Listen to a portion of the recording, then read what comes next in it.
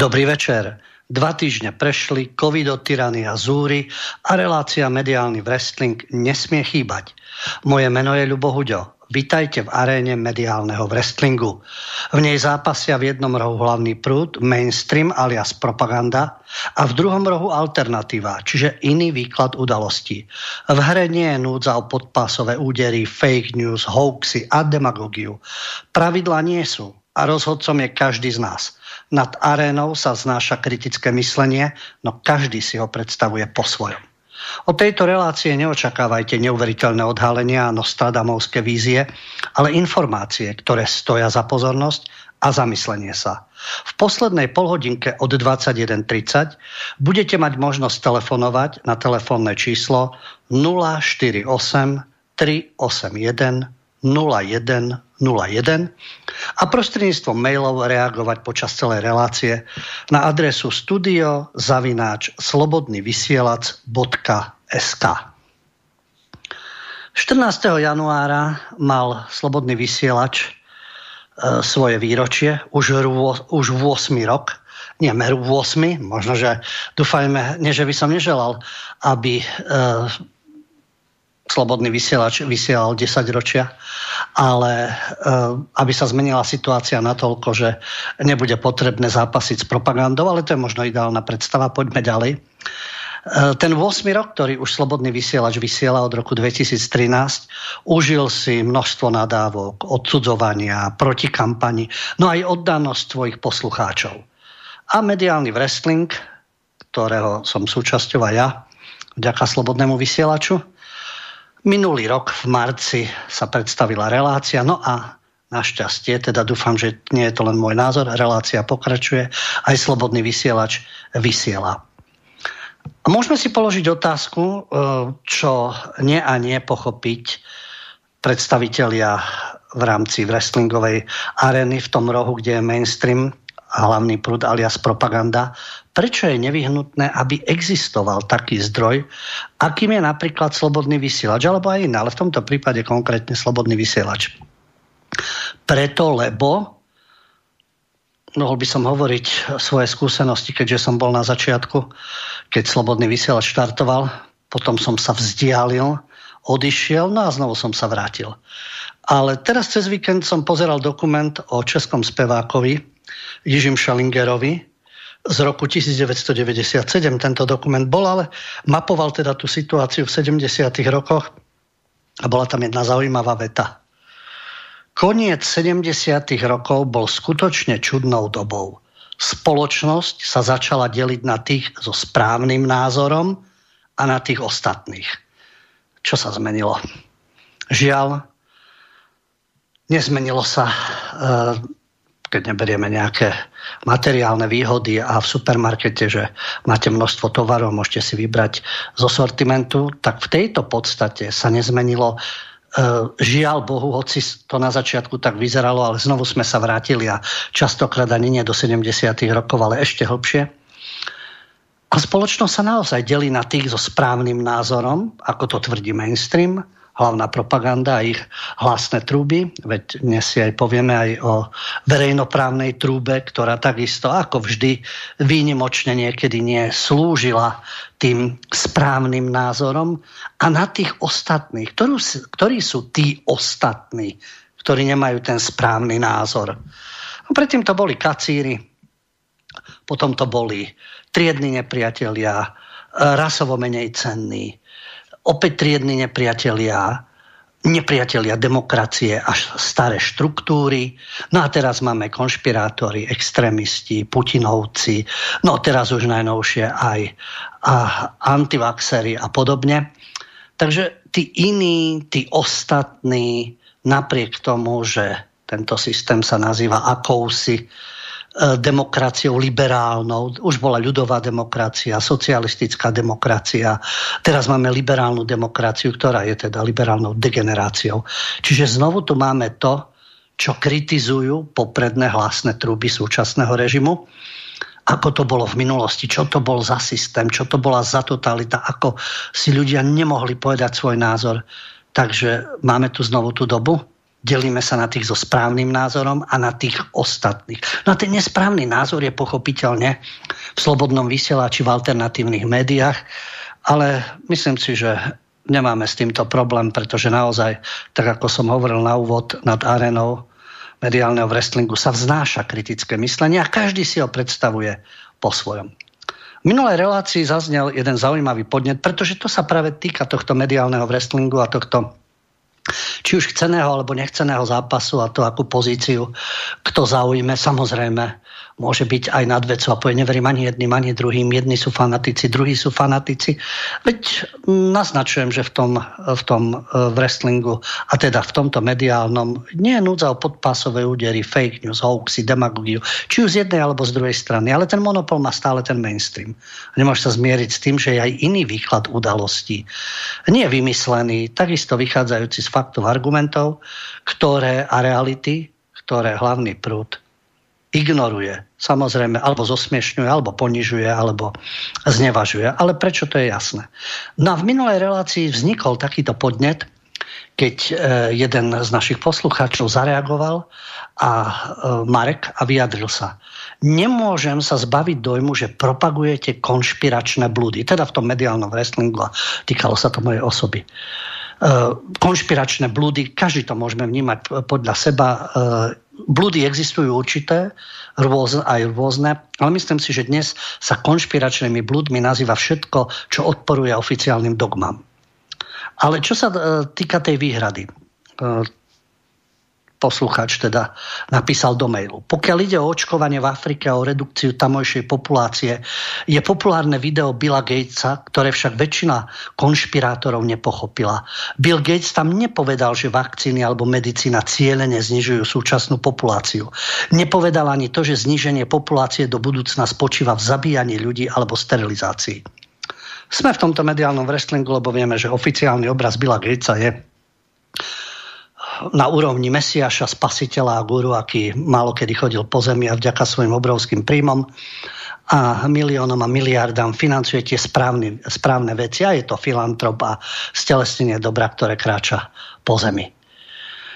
To je tá oficiálna verzia, ako vidieť, ľudia majú rôzne názory, tu sa tiež ozval Marek, toto sú konšpiračné blúdy, Gates je úžasný, týkalo sa to covidu, týkalo sa to pochybností, ktoré nie, že mám ja, alebo slobodný vysielač, ale ľudia, ktorí sa v tejto sfére pohybujú a sú odborníci, takisto sú lekári, takisto sú znalci danej problematiky a išlo len o výhrady, ako sa zneužíva daná situácia, do akej miery sú tie kroky zodpovedné, do akej miery skutočne vieme, čo sa deje a aká je reálna situácia, do akej miery sú spoľahlivé tieto vakcíny, testy a tak ďalej, všetko, čo sa to týka. Ale nezaznelo nič o čipovaní.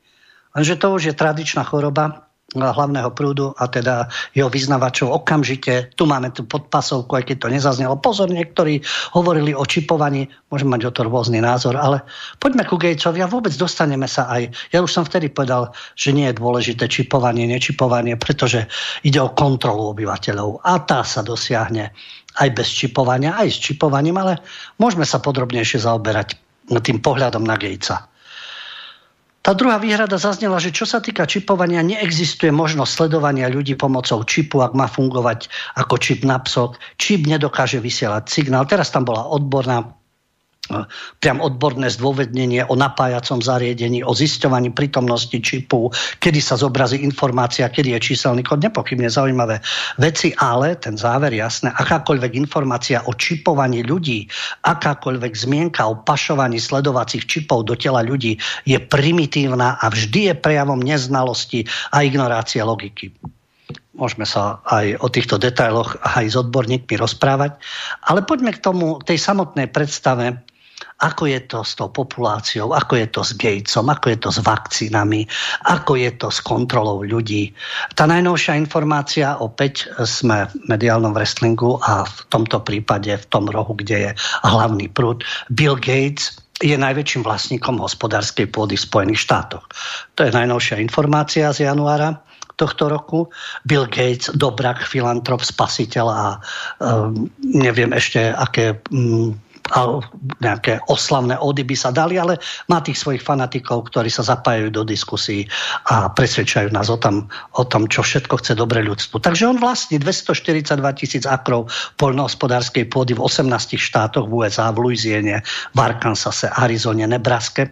No ale je motivovaný tým, že chce vytvoriť inteligentné mesto a podporovať udržateľné poľnohospodárstvo. Má vízie v oblasti poľnohospodárskej pôdy, aby pomohol drobným poľnohospodárom adaptovať sa na zmenu podnebia. To sú všetko pekné myšlienky, nepochybne. A takisto v minulosti nadácia Bill and Melinda Gates Foundation vlastne dala granty vo výške $306 miliónov, ktoré boli určené na zvýšenie príjmov malých farmárov v Afrike aj v iných častiach rozvojového sveta, pretože Gates chce takto zabezpečiť menej hladu a chudoby. Oficiálna verzia, oficiálne informácie, dogmy nespochybniteľné. No a teraz sa dostaneme k iným informáciám, ktoré ani zďaleka nie sú žiadnymi bludmi, ani konšpiráciami, ani neznalosťou, ani ignoráciou logiky. To, čo zaznelo v súvislosti s Gatesom a jeho oficiálnym obrazom a samozrejme od nášho posluchača, no veď pochopiteľne, poviem to možno kruto, ale Billa Gatesa by som si určite viac vážil, keď podal na rovinu, že sme premnožení, treba s tým niečo robiť a sú určité opatrenia. Pozrite sa, vyhovovať to bude všetkým. Tých, ktorých obetujeme, asi nie, ale hovoril by na rovinu. Hovoril by na rovinu, jasne, že by si to nedovolil. Takže pokiaľ Marek očakáva, že Gates by povedal, že zníženie populácie spočíva v zabíjaní ľudí alebo sterilizácii, aj keď bol o tom hlboko presvedčený, tak určite by to oficiálne nepovedal ani na žiadnom fóre a určite by to nezaznelo ani v médiách hlavného prúdu. No a čo to tí konšpirátori nepochopili? Pozrime sa na Billa Gatesa z pohľadu iných informácií. Bill Gates sa v 2010 v Kalifornii zúčastnil na konferencii elitnej neziskovej nadácie Technology Entertainment Design, TED. Prečo elitnej? No, bežný človek nemá šancu sa dostať na takéto prednášky. Poplatok za účasť je $6,000. A medzi sponzorov patrí IBM alebo nadnárodný konglomerát General Electric.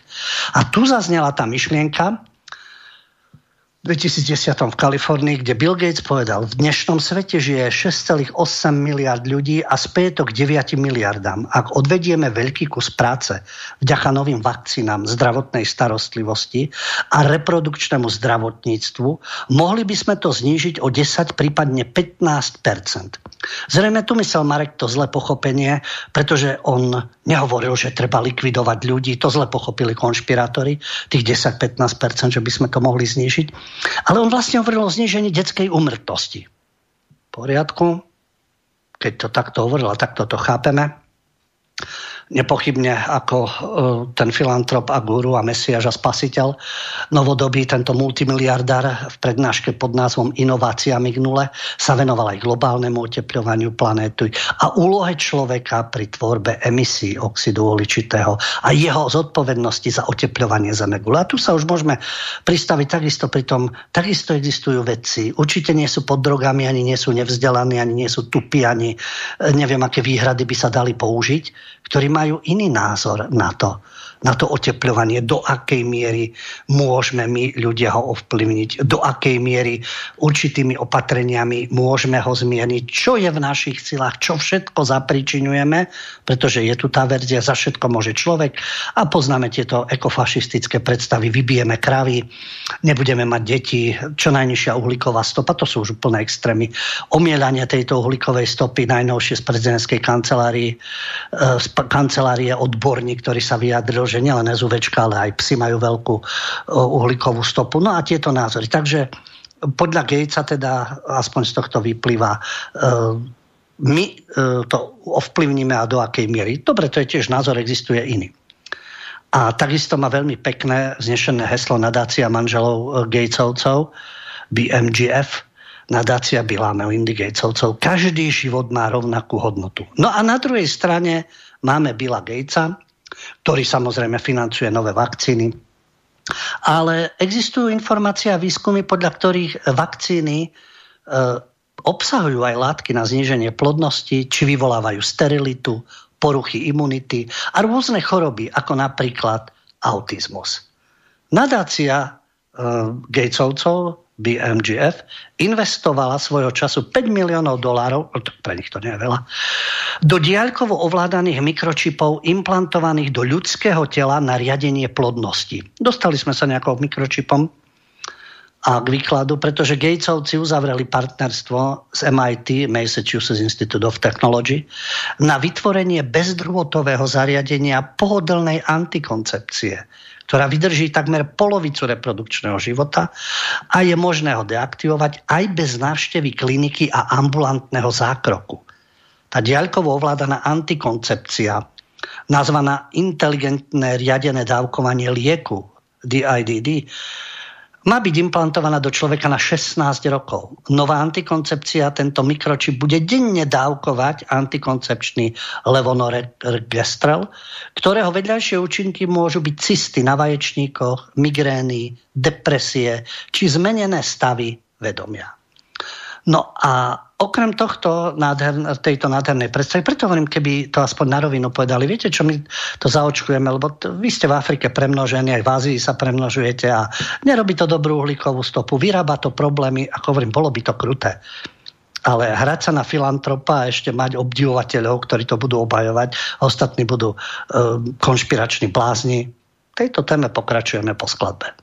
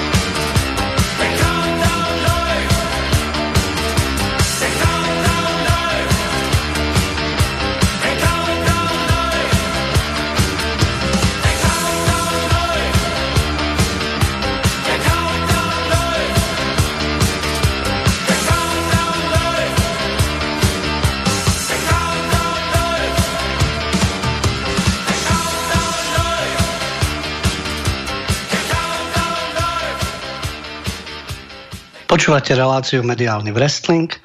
Rozprávame sa o zápase medzi alternatívou a mainstreamom a podnetom jedného z našich poslucháčov, ktorý sa týkal Gatesa a tie jeho aktivity, ktoré sú otázka vakcín, otázka čipov. Teraz sme sa rozprávali o diaľkovo ovládanej antikoncepcii, aké následky úžasné môže mať. A keď sme už pri Gatesovcoch, nadácia Gatesovcov sa postarala filantropicky o zaočkovanie tisícov detí v Indii vakcínou proti detskej obrne, ktorá bola v Spojených štátoch zakázaná. A v dôsledku tohto očkovania ochrnulo 47 500 detí. Bill Gates vyhlásil plán storočia očkovania a podľa neho by 90% ľudí na svete malo byť zaočkovaných. Nápad to môže byť dobrý, zabránime chorobám a podobne. Čo by bolo úžasné, keby sme boli hluchí, slepí k tomu, čo stvárajú farmaceutické firmy, aké peniaze sa tam točia, aké kšefty. Ako im máme bezvýhradne dôverovať. Lebo sú dôveryhodné, pretože nadácie sú dôveryhodné, vlády, médiá. No ale médiá nevenovali pozornosť týmto ochrnutým indickým deťom, ale zverejňovali správu, ako filantrop Gates venuje ďalších $500 miliónov na boj proti malárii, infekčným chorobám ako zápal pľúc, infekcie, hnačkové ochorenia, pretože to sú príčiny úmrtia zdravotných problémov v rozvojových krajinách. Takže sú aj také správy, aj také správy. No a Bill Gates v rámci svojho grantového mechanizmu podporoval aj systém včasnej výstrahy a dohľadu nad antivakcinačnými aktivitami. Čo nám to pripomína však? Dnes, keď sa ľudia delia úplne fanaticky, kto nemá rúško, tak pomaly ho treba zastreliť. Kto sa nedá zaočkovať, nemá dostať žiadnu zdravotnú starostlivosť. Vedec Čekan povie, ako treba takých dávať dole a tešiť sa z toho. No a nájde množstvo covidiotov. Ten termín síce vznikol v určitých súvislostiach. Ja ho vnímam covidiota ako človeka, ktorý schvaľuje všetko, čo sa týka covidu, pokiaľ ide o opatrenia, pokiaľ ide o ekonomické zásahy, pokiaľ ide o vakcíny, o testovanie. Všetko, čo povedia oficiálne médiá, čo povedia vlády, čo povedia odborníci určitého druhu, pretože sú aj iní odborníci v tej istej sfére. Takže títo covidioti ešte tomu tlieskajú. A jasné, že kto má iný názor, tak ani tam netreba rozlišovať, ale jednoducho to dávať dole však a likvidovať a vyhlasovať za pochybných a neznalých a podobne, pretože také sú dnes trendy. Seth Kalichman z University of Connecticut v Spojených štátoch založil taký celosvetový internetový systém na sledovanie a včasnú výstrahu, ktorý bude hľadať, analyzovať a blokovať komunikačné kampane zamerané proti globálnemu očkovaciemu úsiliu. Jasné, prečo by nie? Keď sú na to prostriedky. A v prezentácii internetovej Budúcnosť potravín Gates svojho času vysvetľoval, že nie je naďalej udržateľná konzumácia mäsa a živočíšnych výrobkov a preto ponúka alternatívnu cestu výživy v podobe rastlinných produktov. No ale rastlinnými produktami má zachrániť svet úžasná spoločnosť Monsanto vďaka geneticky modifikovaným plodinám.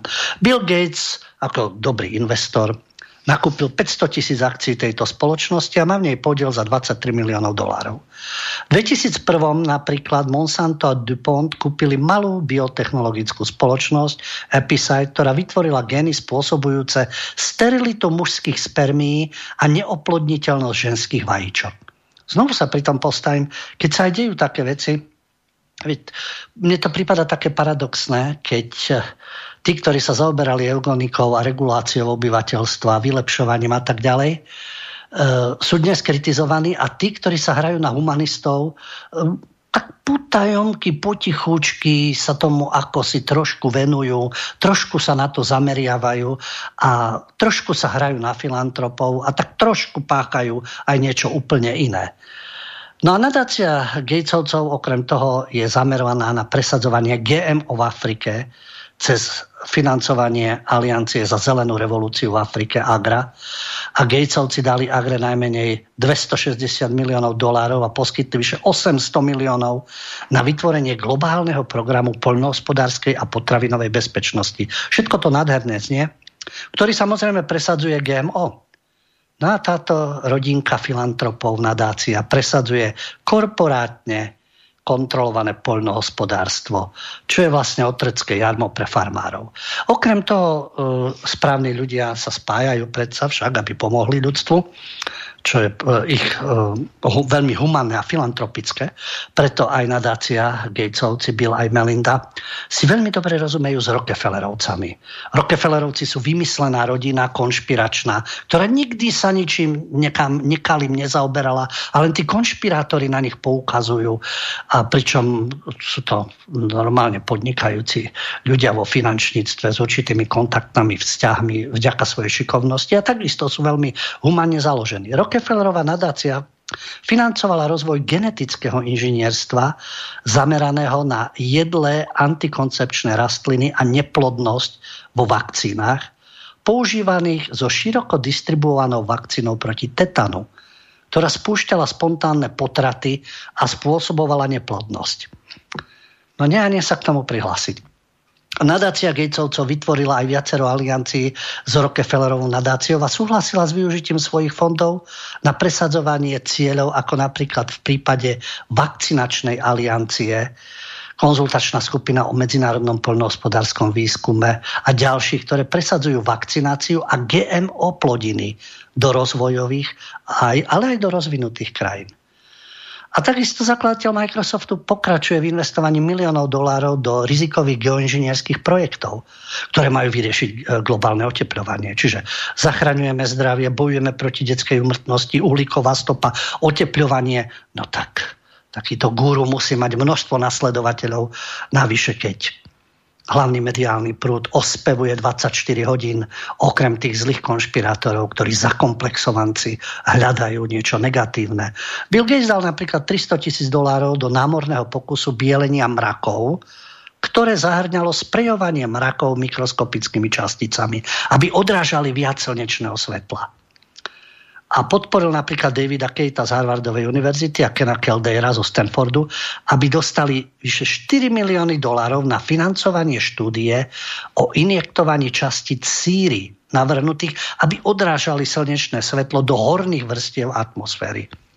Vplyv síry je spájaný s množstvom ochorení, ako sú neurologické ťažkosti, reprodukčné zlyhávanie, poškodenie imunitného systému, poruchy pečene, srdca a tak ďalej. A meteorológ Alan Robock z univerzity v Rutgerse vytvoril počítačovú simuláciu, ktorá naznačuje, že oblaky síry by mohli potenciálne oslabiť ázijské a americké letné monzúny a znížiť množstvo dažďov na zavlažovanie úrody pre miliardu ľudí. No takže zdá sa, že mainstream pracuje na pozitívnom obraze. Alternatíva si nájde aj iný zdroj informácií. No a keďže ten oficiálny obraz je taký, že alternatíva sa živí len pochybnými konšpiráciami, tak všetko to pozitívne o Gatesovi je pravda. A všetko to ostatné, tieto jeho aktivity finančné, tieto spájania s rôznymi projektami a s rôznymi inými nadáciami, to sú len také reči, ktoré mu chcú uškodiť v jeho dobrote.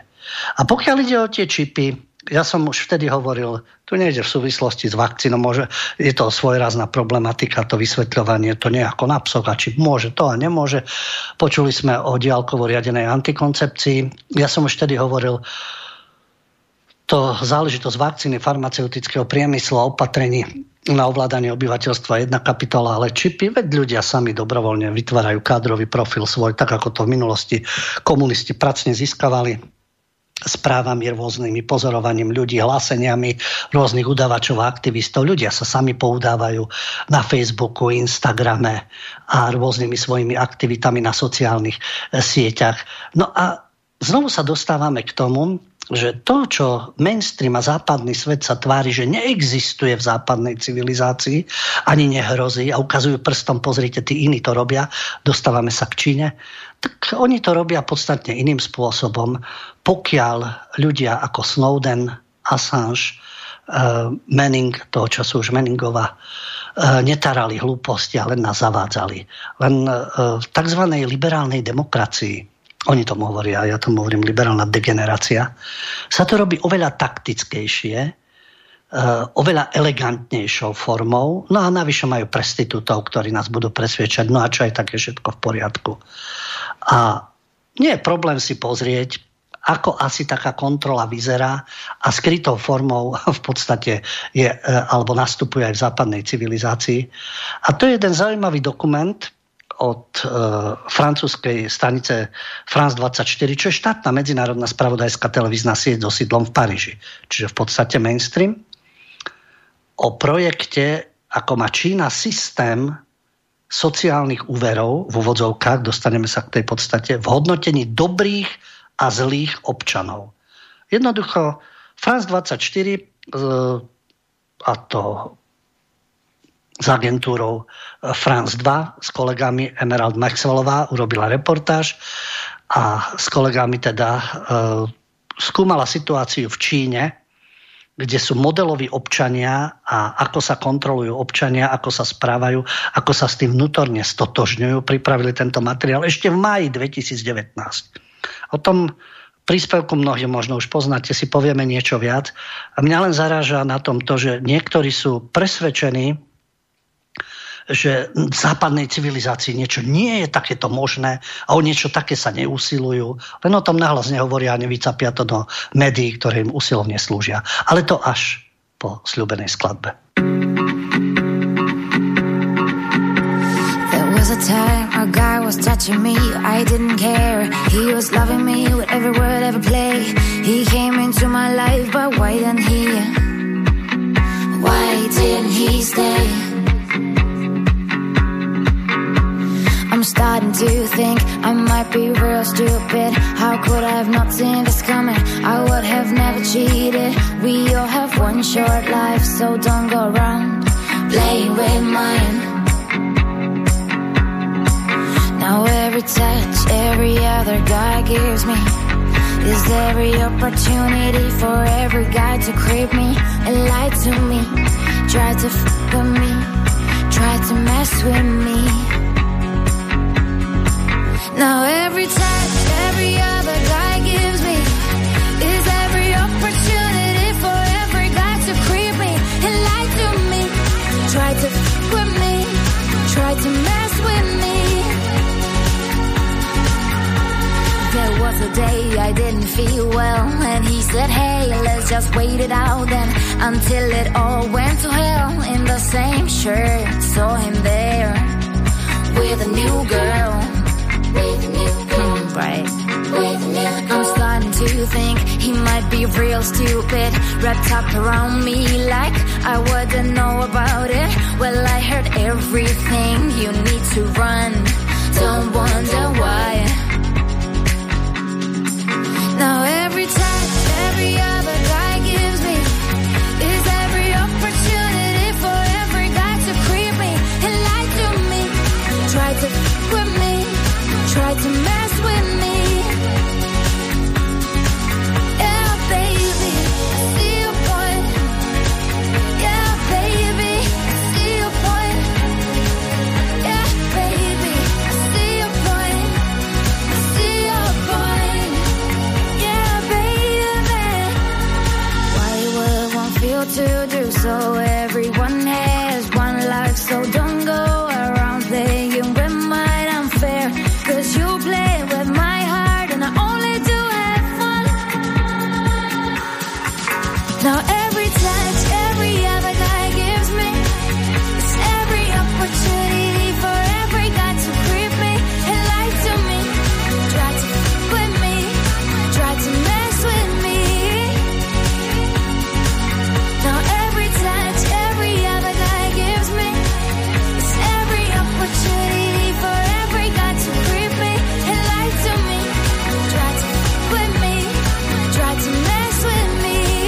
Yeah, baby, yeah, baby, I see your point. Yeah, baby, I see your point. Yeah, baby, I see your point. I see your point. Yeah, baby. I'm starting to think I might be real stupid. How could I have not seen this coming? I would have never cheated. We all have one short life, so don't go around playing with mine. Yeah, baby.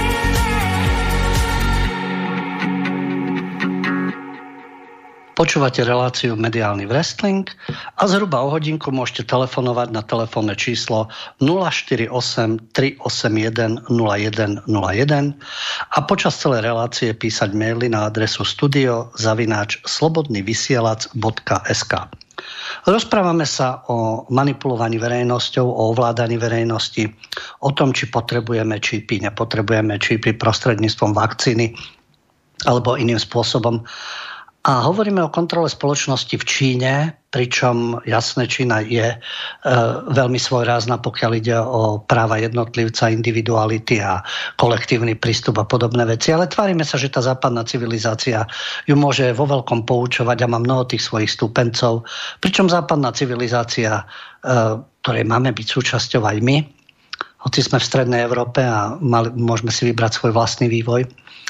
A tá kontrola obyvateľstva je niekde oveľa prefíkanejším spôsobom a súčasťou toho je aj súčasná covidotyrania. Ale vráťme sa do Číny a k programu od štátnej televízie France 24. medzinárodná spravodajská televízna sieť, ktorá priniesla zaujímavý príspevok reportážny ešte v 2019 o tom, ako v Číne sú milióny ľudí dennodenne skenovaní, ich tváre, vyvíjajú úrady tzv. Systém sociálneho kreditu a to správanie občanov je monitorované, kontrolované a hodnotené podľa pravidiel. A tí modeloví občania, tí správni, tí, ktorí majú správne názory a správne konajú, tí majú výhody, ako napríklad, jeden z príkladov, znížené ceny autobusov, dopravy. A tí s nízkym skóre strácajú práva a sú na čiernej listine. A vyzerá to tak, že všade sú kamery, ktoré, bezpečnosť je predsa dôležitá, monitorovanie na rozpoznávanie tvári a tieto kamery okamžite prepoja tvár s menom človeka. A Číňania sú hodnotení. Môžu dostať známku, majú taký celkový počet bodov, 950, nad 700 je to dobre, okolo 500 už nie. A toto číslo sa hodnotí napríklad aj bankovým kreditom a monitoruje sa akýkoľvek zvyk pri utrácaní peňazí. Čo kupujete, ako nakupujete. No a ja používam taký termín libioti, liberálni idioti, tak ako to bolo užitočné idioti za komunistov a za Lenina. Hoci on nemusel byť autorom toho, nie je to potvrdené. Takisto ako máme covidiotov. Jednoducho ľudia, ktorí slúžia systému, sú oddaní systému, či už vedomky, nevedomky a dopracujú to k tomu, že aj sami potom stratia svoju slobodu. No a takíto ľudia sa vždy nájdu. Aj tam v tejto reportáži televíznej boli spovedaní mladí ľudia napríklad a sa jeden z nich vyjadruje, veď to je správna vec, veď spoločnosť má mať pravidla. No veď samozrejme spoločnosť má mať pravidla. Ďalšie, áno, núti nás to k dobrému správaniu. Áno, mnohí dospelí ľudia sú ako malé deti a treba ich usmerňovať a viesť. A ďalšia zase Číňanka hovorí, môže sa to zdať strašiteľné, ale my sme na to zvyknutí. To znelo pekne, až kým nepovedala, nemáme na výber. Ten systém zhromažďuje dáta od bank, súkromných spoločností i od štátu a hodnotí, či je niekto dobrý alebo zlý občan. A zakladateľ teórie čínskeho sociálneho kreditu, pán Lin, tvrdí, že tento systém je dôležitý, pretože prebuduje tú spoločnosť, ktorá existuje, na morálnu spoločnosť, čo je zase pekný cieľ. Tak ako sú všetko pekné terminológie ako európske hodnoty a európska integrácia a transatlantické vzťahy a boj za demokraciu a farebné revolúcie. Všetko to pekne znie za občianske práva, za ľudské práva, právny štát. Ide o to, že kto to robí a prečo to robí. No a morálna spoločnosť by tiež mala byť, keď to nevedia sami ľudia, tak ich nejako k tomu privedieme. Takže sme ako v materskej škôlke, potom sa môžeme zamyslieť, komu práva áno, komu nie. No a v tomto prípade štát preveruje každý detail života, finančnú situáciu, vzorce utrácania peňazí, správanie sa na sociálnych sieťach, čo dnes už ľudia vlastne sami o tom informujú dobrovoľne, kariéru a tak ďalej. Napríklad kritika vlády na webe alebo preukazovanie znakov bohatstva je zlé. To nie na bodovanie dobre. Ale keď chválite komunistickú stranu alebo darujete krv, zvyšuje sa vám kredit.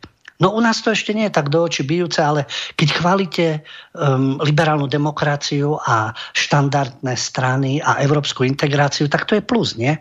A keď sa dáte očkovať a dáte sa testovať a počúvate každé nariadenie covidovej chunty, to je tiež plus. A tí, čo nie, no tak tí sú menej cenní. Takže aj my si tu zvyšujeme kredity, teda tí, ktorí pracujú na tom usilovne a nie sú síce zaregistrovaní, ale postupne na tom pracujú.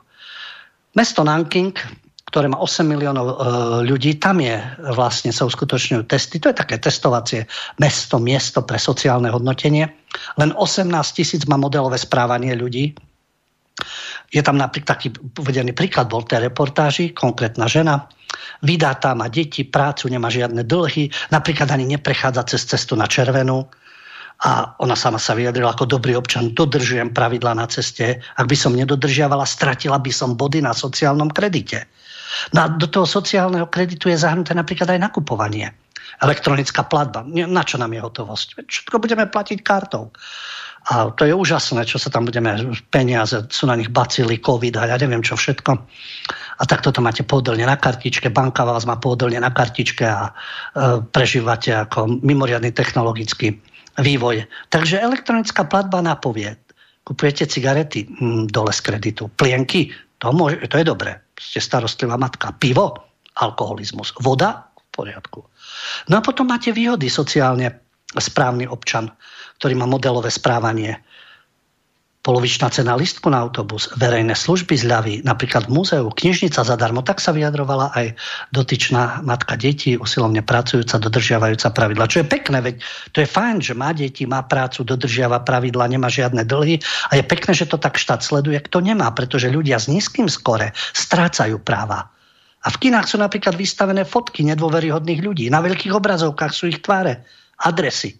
Najvyšší súd vytvoril napríklad čiernu listinu pre tzv. Zlých občanov.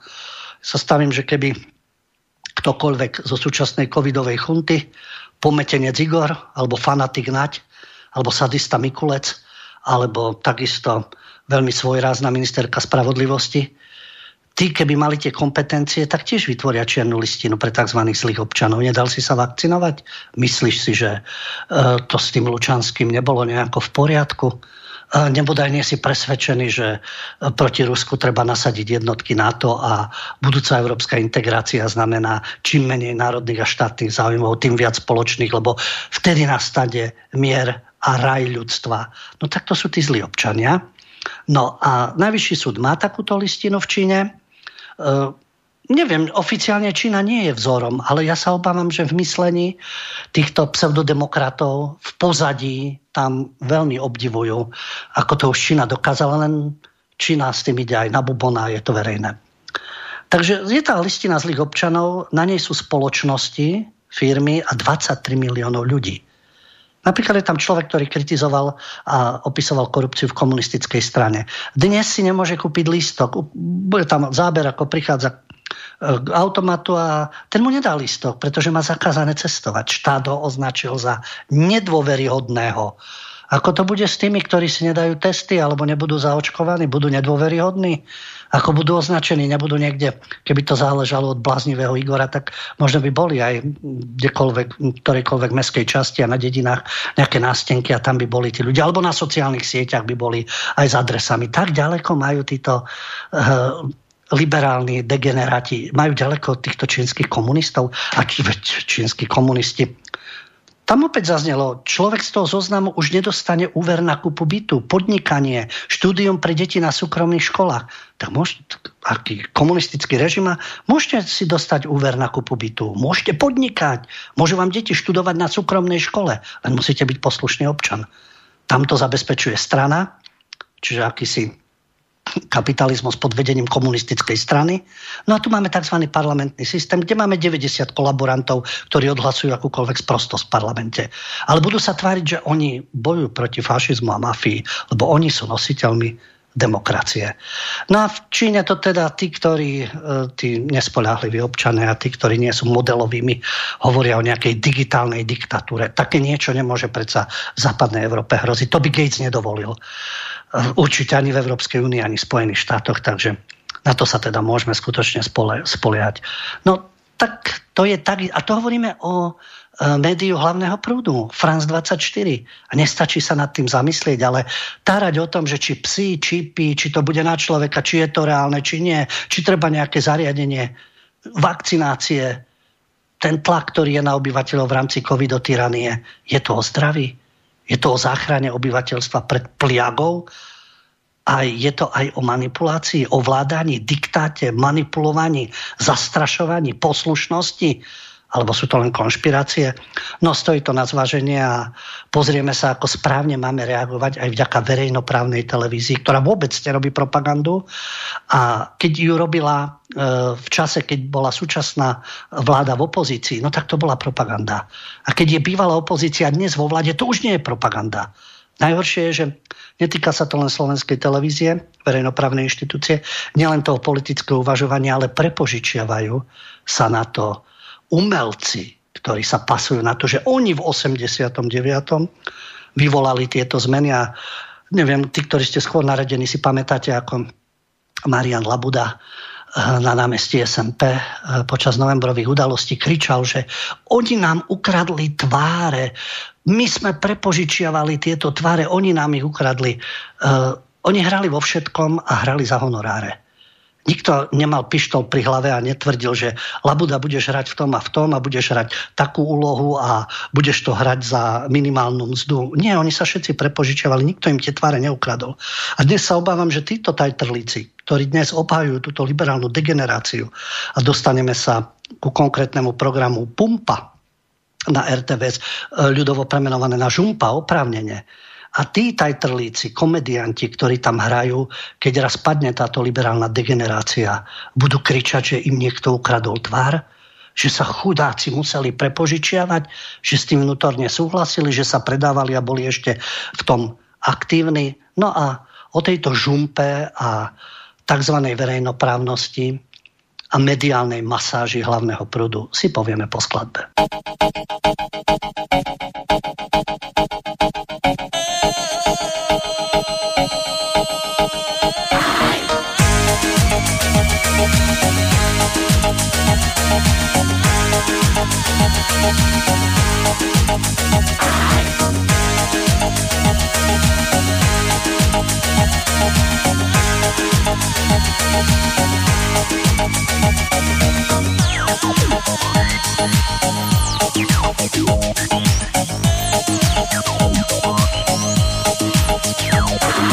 When I dance, they call me Macarena, and the boys they say que soy buena.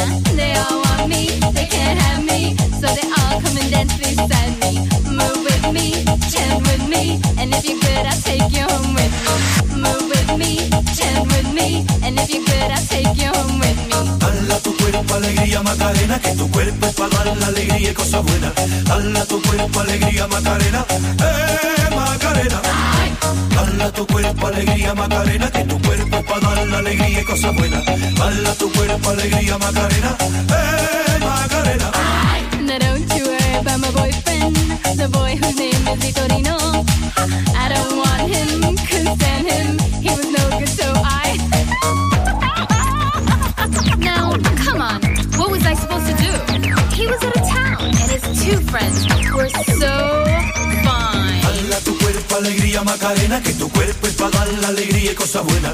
Dala tu cuerpo alegría Macarena, Macarena.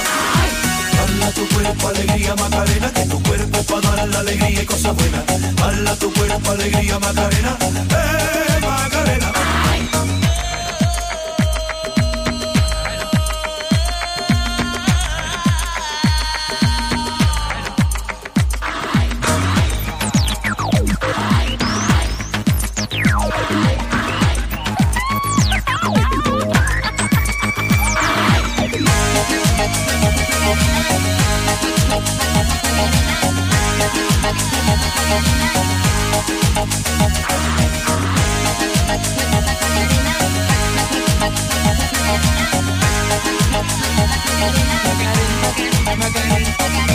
Dala tu cuerpo alegría Macarena, que tu cuerpo es para dar la alegría y cosas buenas. Dala tu cuerpo alegría Macarena, Macarena.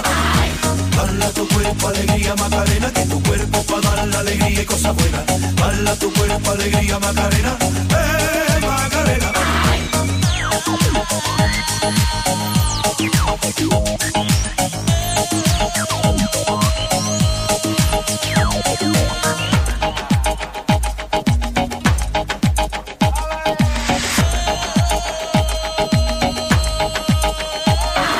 Come and find me, my name is Macarena. Always at the party con las chicas que están buenas. Come join me, dance with me, and all you fellas chat along with me.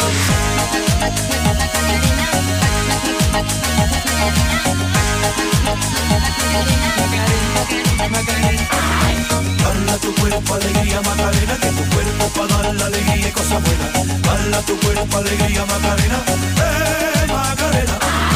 Dala tu cuerpo alegría Macarena, que tu cuerpo es para dar la alegría y cosas buenas. Dala tu cuerpo alegría Macarena, Macarena. Dala tu cuerpo alegría Macarena, que tu cuerpo es para dar la alegría y cosas buenas. Dala tu cuerpo alegría Macarena, Macarena. Dala tu cuerpo alegría Macarena, que tu cuerpo es para dar la alegría y cosas buenas. Dala tu cuerpo alegría Macarena, Macarena. Dala tu cuerpo cuerpo alegría Macarena, que tu cuerpo es para dar la alegría y cosas buenas. Bala tu cuerpo alegría Macarena, Macarena. Vážení poslucháči, počúvate reláciu Mediálny Wrestling. Mediálny Wrestling medzi hlavným prúdom, propagandou a alternatívou s odlišnými správami. Rozprávame sa o tom, ako médiá manipulujú, ako majú svojich stúpencov a rozdielne názory na určitých filantropov, ako bol Gates, alebo pred chvíľou sme sa rozprávali o kontrole obyvateľstva, ako to vyzerá v Číne a ako niečo také nemôže nastať v západnej civilizácii, pretože tu je občan na prvom mieste. No tvrdí to hlavný prúd. Tak keď to tvrdí, tak asi tomu aj verí. Alebo z nás všetkých robí idiotov. Libiotov, skôr liberálnych idiotov. A keďže sa zaoberáme propagandou a hlavného prúdu, takže vysielanie verejnoprávnej televízie malo by byť verejnoprávne a tej propagandy by tam malo byť najmenej a malo by vychádzať všetkým názorovým skupinám v ústrety, ale takto sa to nedeje. A dôležité sú aj humoristicko-satirické relácie, pretože tam je politický podtext. A jedna z najnovších je skutočne už o žumpov. Či už sa to týka satíry, humoru alebo verejnoprávneho vysielania. Tá satiricko-humoristická relácia sa volá Pumpa. A s veľkou pompou ju uviedli. Aká úžasná vec to bude, ako budú reagovať s nadhľadom na aktuálne udalosti, čo by bolo fajn, pretože ten humor je potrebný. Ale nezvykli, ale takto to bolo vždy, že títo herci, ktorí prepožičiavali a kradli im tváre v komunistickom režime, tak dnes dobrovoľne zase slúžia systémom a sú presvedčení, že bojujú za správne ideály. A keď aj ide o humor, tak v 90. rokoch, keď bol humor Piško a spol a Skrúcaný a tento spolok, tak humor bol len o HZDS, SNS a Mečiarovi. Že by si ho zaslúžili, každý si, nikto nie je dokonalý, každý si zaslúži humor. Len neexistoval humor o SDKU a o Dzurindovi. Tí boli dokonalí. Vtedajšia opozícia bola dokonalá a vôbec ich názorové smerovanie, tam, kde by kto kritizoval NATO, EU, nie, všetko sa kritizovalo len na Slovensku a len Mečiar a toto bola väčšiná téma. Potom prišli ďalší humoristi a títo pokračovali, samozrejme, že Vácvalová a spol. Takisto Radičová bola nedotknuteľná, tam nemohol byť žiaden humor. Prezident nevyhovoval, to mohlo byť, ale Radičová, vlády SDKU, tam nebol žiaden humor. Naopak humoristi sa s nimi kamarátili a strkali sa im do povedomia, slušne povedané. Potom prišla ďalšia vlna humoru, Dangl a spol, Polnišová a tento spolok a takisto Smer, Fico, pochopiteľne, a opozícia v žiadnom prípade dokonalá, samozrejme, takisto Trump, jasné, Putin, Kemka a spol. Nie, že by si nezaslúžili znovu, ale všetci za radom. Aj eurokomisári, aj Merkelová, aj opoziční šašovia, už vtedy Matovič, čo predvádzal, tak to stálo za to a Poliačik a ďalší. A tí neboli terčom humoru, kdeže rôzne menšiny a podobne. Väčšinový národ to vždy schytával aj za svoju minulosť, aj za svoju prítomnosť, za všetko humoristi. No a dnes máme ďalší typ humoristov v tejto žumpe alias Pumpe, predtým takisto rôzne horná, dolná a opäť máme len humor určitého typu a kritiku len určitého typu. Takže opäť vláda je božská a dokonalá a všetci, a to, čo píšu médiá hlavného prúdu, no a ostatní sú, už vieme, v tých obmedzených konšpiráciách. Ak to nemá zmysel pre humor, tak je trápny. No, ale ten humor je jednostranný, pretože ten humor je propaganda. A propaganda najhrubšieho zrna, prisluhovanie súčasnej vláde v najvyššej možnej miere. No a v tomto programe, ktorý bol teraz cez víkend, to dopracovali až tak, že týkalo sa to teda smrti Milana Lučanského, policajného prezidenta, ktorý spáchal samovraždu podľa oficiálnych verzií a predtým si spôsobil úraz oka a pri klikovaní zistil, že to je trošku vážnejšie. No a potom sa zamyslel a spáchal samovraždu podľa oficiálnych verzií. No a satiricko-humoristická relácia, prečo by si neurobila humor? Aj z tohto však. Hoci dalo sa aj z Kuciaka robiť, je to hrozné. Je to tragédia. Ale keď z Lučanského, prečo nie z Kuciaka? Dostaneme sa k tomu. Prečo? No je tam výkvet. Traja herci, Heriban, Kubovčík a Vokon. Vokon tam len čuší občas, čo si zapotí, aj to propagandistické. Ale hlavní sú teda Heriban ako taxikár a Kubovčík ako pumpár. No a oni rozoberajú každý deň určité udalosti. Číta tam bulvár a z toho bulváru potom teda reagujú na všetko to, čo sa deje. Tak, aby to vyhovovalo správnemu chápaniu, aby sme mali správny názor. No ale tentokrát to s Lučanským už prehnali, takže viacerí diváci sa ozvali, pobúrilo ich to, reagovali na sociálnych sieťach, takže RTVS reagovala oficiálnym stanoviskom. A aj autori reagovali oficiálnym stanoviskom. Aj rada RTVS sa týmito sťažnosťami, kde sa spomína prípad Milana Lučanského, bude takisto zaoberať aj etická komisia RTVS. Tí, ktorí ste mali možnosť vidieť, zrejme v archíve RTVS, išlo to na YouTube, potom už si vyhradila práva RTVS-ka, ale ja som to mal možnosť vidieť. A samozrejme, že tam nechybali takéto bystré myšlienky, ktoré sa týkali či už zahraničných udalostí a útoku na Kapitol a Trumpa, alebo smrti generála Lučanského. Ako host tam bola Kolíková. Tam pravidelne ministerka spravodlivosti Mária Kolíková. A to býva často v tejto pumpe, že tam chodia tí vládni predstavitelia, či už sa to týkalo rúška a covidotyranie. A vždy tam tie oficiálne legendy spúšťajú, akože je tam jeden opozičný názor. Oni sa hrajú na to, že vraj to je z každej strany pokryté názorovo. Áno.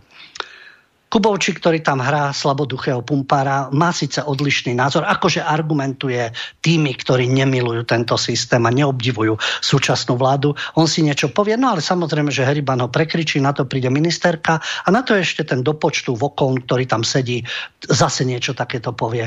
Takže ono v podstate silná presilovka, ale vyrovnané. To sú ich predstavy o vyrovnanom spravodajstve a objektívnosti, tak ako v mainstreame, takisto žiaľ aj v RTVS. No a samozrejme, že nezabudli, čo ľudí aj pobúrilo, hovoriť o Lučanskom v tom duchu, ako to prezentuje mainstream. Čiže prvý úraz, potom samovražda.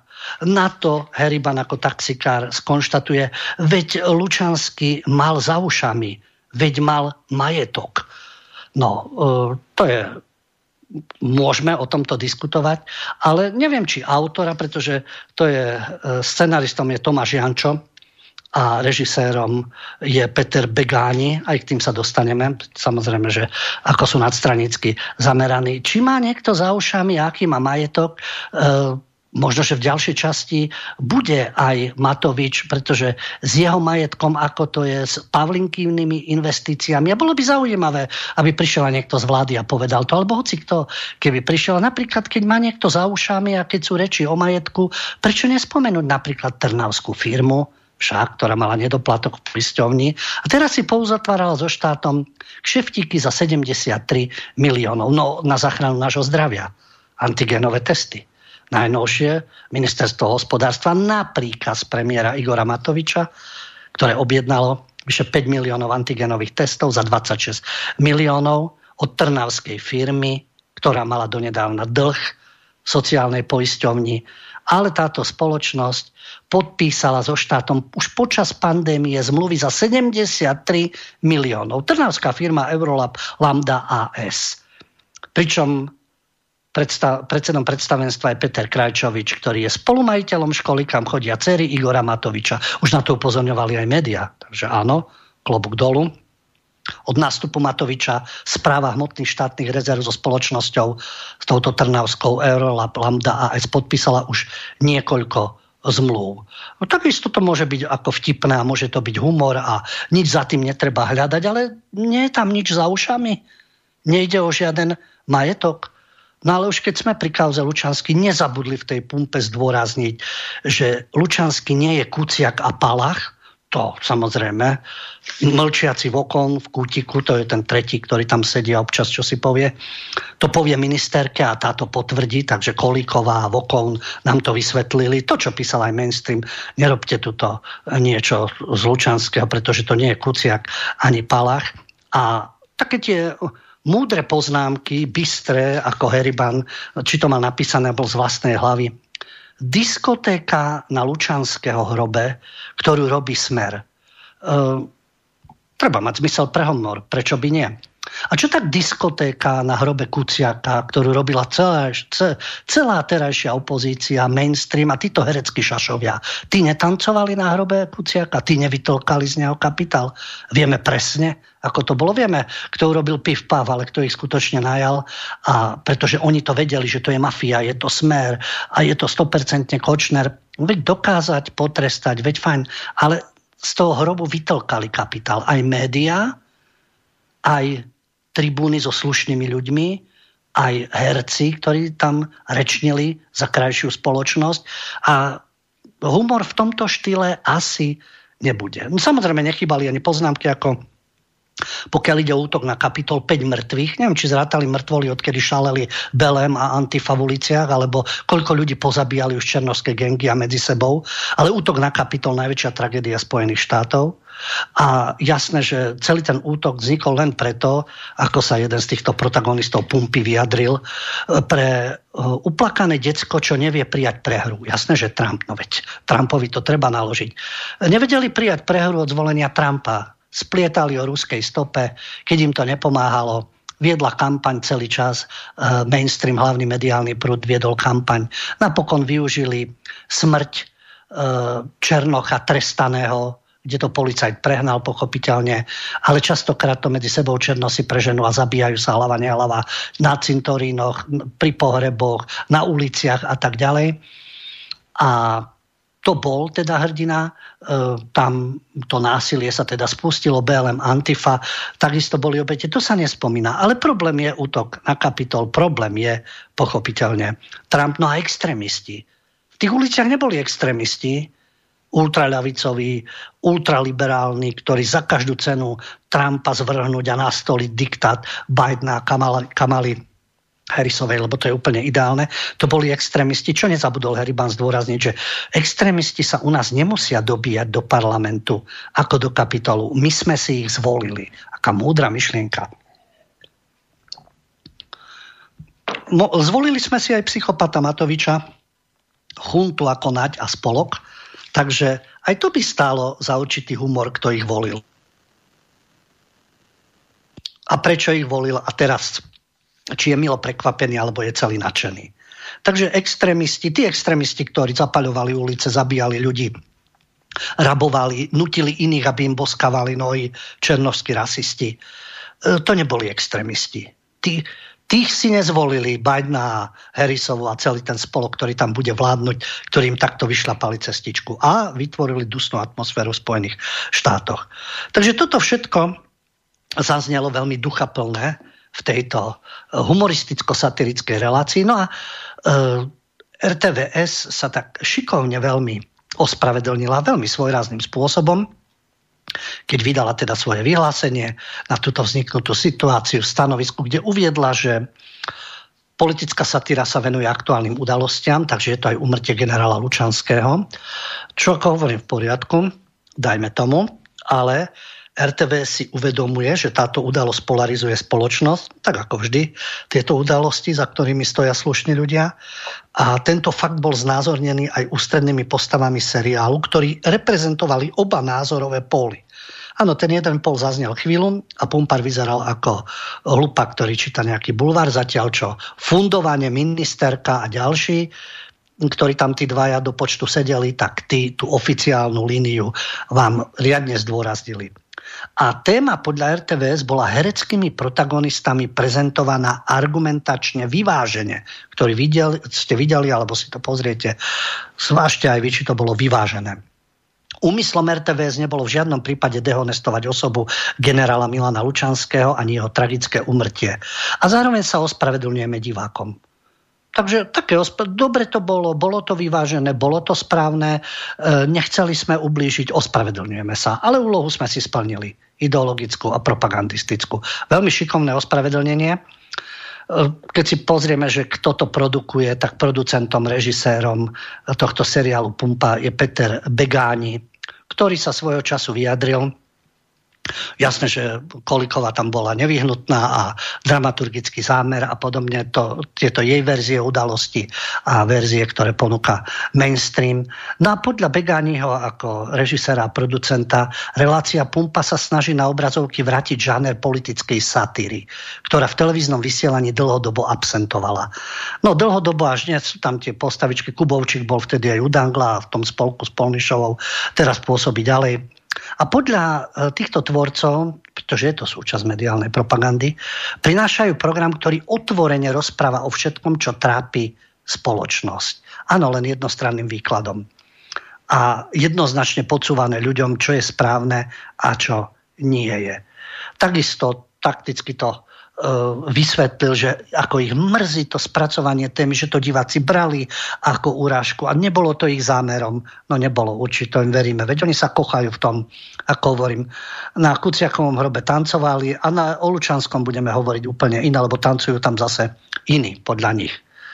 A ospravedlnili sa divákov takouto formou. No, ako hovorím, etická komisia RTVS a rada RTVS, kde opäť veľmi šikovné stanovisko predseda rady Igor Galo, ktorý sa vyjadril, že jemu sa osobne pumpa páči.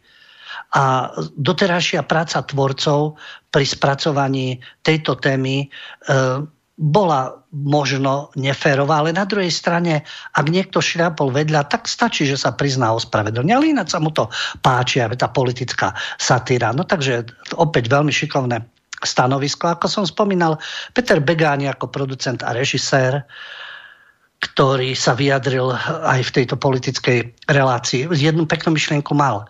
Politická korektnosť je mor, ktorý pomaly usmrcuje život. Áno, keby to platilo všestranne, ale politická korektnosť neplatí vo vzťahu k opozícii alebo k myšlienkam, ktoré jemu nevyhovujú, ale ani nepoviem politická korektnosť, ale ryťolezectvo voči určitým skupinám mediálnym a politickým, tam je to v poriadku. Len nekorektní buďme k tomu, kto nám nevyhovuje. Pretože, ako sa vyjadril svojho času, chceli do relácie aj dostať novinárov, napríklad Todovu a Petra Bardyho, už sme doma. Todova denník Gen, Peter Bardyho gang z Aktualit.sk, preto na Lučanského hrobe je diskotéka, ale na Kuciakovom hrobe nebola, lebo Todova Bardy a pretože Peter Begáni má tento názor. Keď už tancujete, tancujte na všetkých hroboch, keď ste takí humoristi. A podávajte si každého za radom. A to ich zamyslenie sa, pretože hovoríme o mainstreame, že títo dvaja kvalitní propagandisti, prečo nešli do Nového času, ktorý má väčšiu čítanosť ako ich médium, tak to sa nám Begáni zamyslel. Pokiaľ ide o obsah, veď Nový čas píše to isté, veď oni majú tie isté titulky, útočia na tých istých, obhajujú to isté, z času na čas sa vymkne nejaká informácia, ale v podstate všetky tieto naše médiá hlavného prúdu spievajú tú istú pesničku. Takže je jedno, kde je Bardy, Todova a kde je Nový čas. A kde sú títo tajtrlici a šašovia vedení Begánim, ktorý si aj povedal, že koho by určite nepozval, no fašistov. Kto sú fašisti? No nepovedal konkrétne, ale asi každý, kto nemá názor ako Todova, Bardy, a kto sa nestotožňuje s jeho pohľadom na svet. Napríklad aj prezidentka, ako je mu ľúto, že si ju nemôžu pozvať a nemôže byť súčasťou takéhoto humoru, ale je skvelá a váži si ju. No tak ostatní sú fašisti, samozrejme, a tá silná myšlienka, lebo to je obraz tvorcu a ako vidieť, v takom duchu je potom aj tento ich produkt. A podľa neho on chce ľudí, s ktorými má chuť sa stretnúť a ktorí ho obohatia. Takže sa nechce stretávať v práci s tými, ktorých nemá rád, alebo s niekým, kto mu je vyslovene nesympatický. No ale mnohým ľuďom je nesympatická Kolíková. Mnohým ľuďom je nesympatický Matovič. A takisto by sa s nimi nechceli stretávať. A musia sa na obrazovke a počúvať ich propagandu, pretože Begáni mu sa to páči, ale jeho nejakí vyfabrikovaní fašisti, jasné, koho ty myslel, tí sa mu nepáčia. Ale ako hovorím, humor by sa dal robiť aj z tejto garnitúry, pretože tam je teda studnica humoru s tým všetkým, čo už predvedli a predvádzajú. No a potom je tam Tomáš Jančo, nenapadná postavička, scenarista, ktorý písal Susedov, Panelák, no Horná Dolná, to je teda riadny stupidný výplach. Ja mám rád humor, ale spomínal som to v iných reláciách. Tele, to nech si pozrú. To bola politická satíra. Alebo Česká soda. Ale to je stupidná propaganda a lezenie niekomu niekam, pretože mám rád Bardyho, pretože mám rád Todovu, pretože obdivujem prezidentku, obdivujem súčasnú vládu a Kolíkovú. A všetci ostatní sú menej cenní hlupáci. A my im to v pumpe vysvetlíme. No, tak to je humoristicko-satiristická propaganda, ktorú žiaľ presadzuje verejnoprávna televízia a ešte sa tak pokrytecky ospravedlní, ako to tradične býva.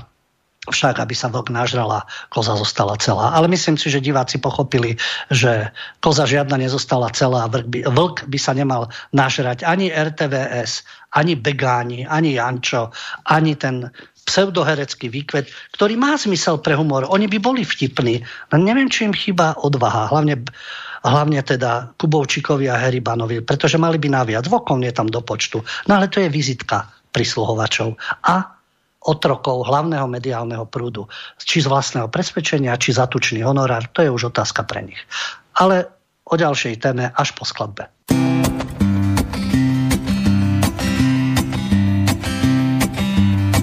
Řekla mi včera dívka Tereza, že patřím do starého železa, že už mi šroubky nýty reziví, já se té holce vlastně nedivím. Jsem starý vysloužilý partizán, puding, co byl už z misky vylízán, příslušník dávno vyhynulé rasy. Jo, kde jsou ty časy, jo, kde jsou ty časy, staré dobré časy, hoho. Člověk měl prázdný břich, však víry byl pln, uši měl otlačené od krátkých vln. Do práce každý chodil, neboť musel, a Moskva byla tam, co dneska Brusel. Jezeďák staral se jen o dobytek, jistý byl sociální výdobytek. Po lukách zjeli šťastné dětské hlasy. Jo, kde jsou ty časy, jo, kde jsou ty časy, staré dobré časy, ho. Hráli jsme nebezpečnou muziku a holky byly svolné ke styku. A ten, kdo nechyt jednu pendrekem, ten nebyl právoplatným člověkem. Melouny stály 7 a třešně 3, Slováci byli naši rodní bratři. A Vašek Havel psal dopisy z basy. Jo, kde jsou ty časy, jo, kde jsou ty časy, staré dobré časy, hoho. Kdo nekradl, okrádal rodinu a chleba s máslem byl na svačinu. Ve frontě nikdo radši nepředbíhal a v Olomouci bydlel Karel Plíhal.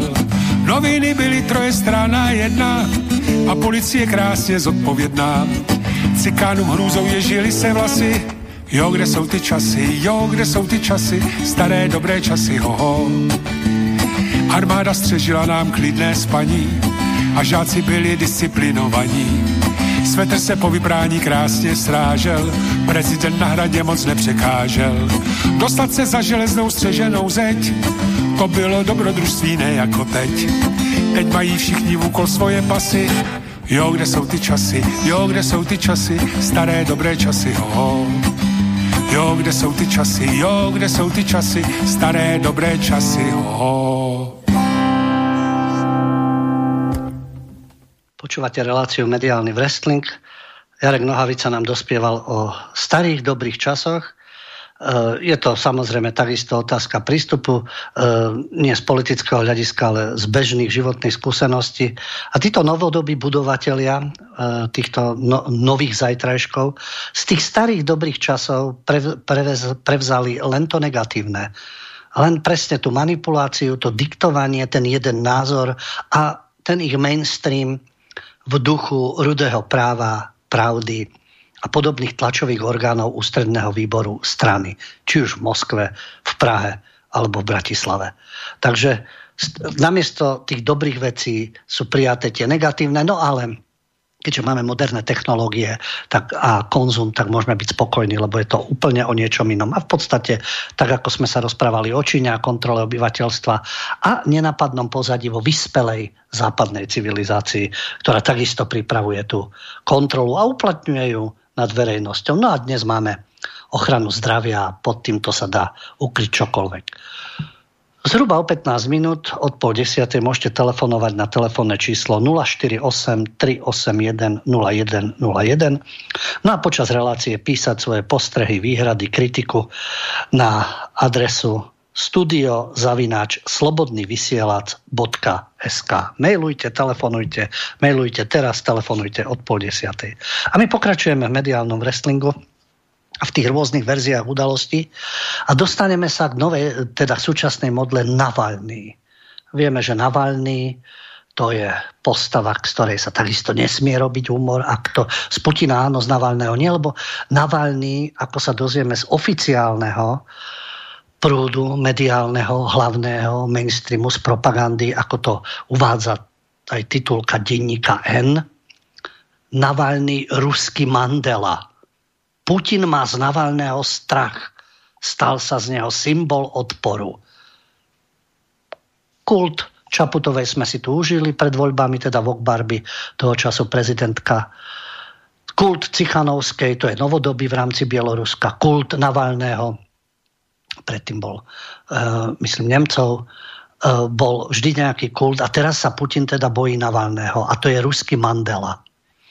To tvrdí oficiálny prúd. A existuje aj iné prirovnanie a takisto je to oficiálny funkcionár, dá sa povedať. Je to poslanec Európskeho parlamentu, Thierry Mariani, ktorý sa vyjadril na Twitteri k situácii s Alexejom Navalným. Máme tu propagandu, máme našťastie aj sociálne siete a iné zdroje, aby sme si dovolili zauvažovať aj ináč o Navalnom, z ktorého má Putin strach, ktorý sa vrátil do Ruska otrávený, z Nemecka do Ruska, zatkli ho a bude to teda ruský Mandela a Putin a celý systém sa otriasa a nastane teda demokratický raj, keď Navalny niečo vyhrá. No ale francúzsky poslanec Európskeho parlamentu Thierry Mariani napísal také zvláštne prirovnanie, ktoré by Todovu a Bardyho asi nikdy nenapadli, alebo možno je, ale bali by sa to napísať. Takže citujem z Twitteru európskeho poslanca Thierryho Marianiho. Uplynulo 104 rokov a stále sú tu rovnaké postranné úmysly. V roku 1917 Nemecko prehráva a preto organizuje vlak, ktorý má doviesť Lenina späť do Ruska v nádeji, že krajinu destabilizuje. Rok 2021. Vyčerpaná Atlantická aliancia sleduje Navalného návrat z Nemecka do Ruska s rovnakou nádejou. To píše Thierry Mariani. Ale je tu ešte ďalšia europoslankyňa, ktorá by sa zrejme Šimečkovi nepáčila, čo je isté samozrejme. A nie myslím ako vzťahovo, ale názorovo. Ani Beňovej by sa nepáčila, ani Nikolsonovej a celému tomu spolku, ktorý tam je. Okrem iných poslancov, ktorí nie sú eurolokajmi. Virginia Žoronová, ktorá sa takisto vyjadrila.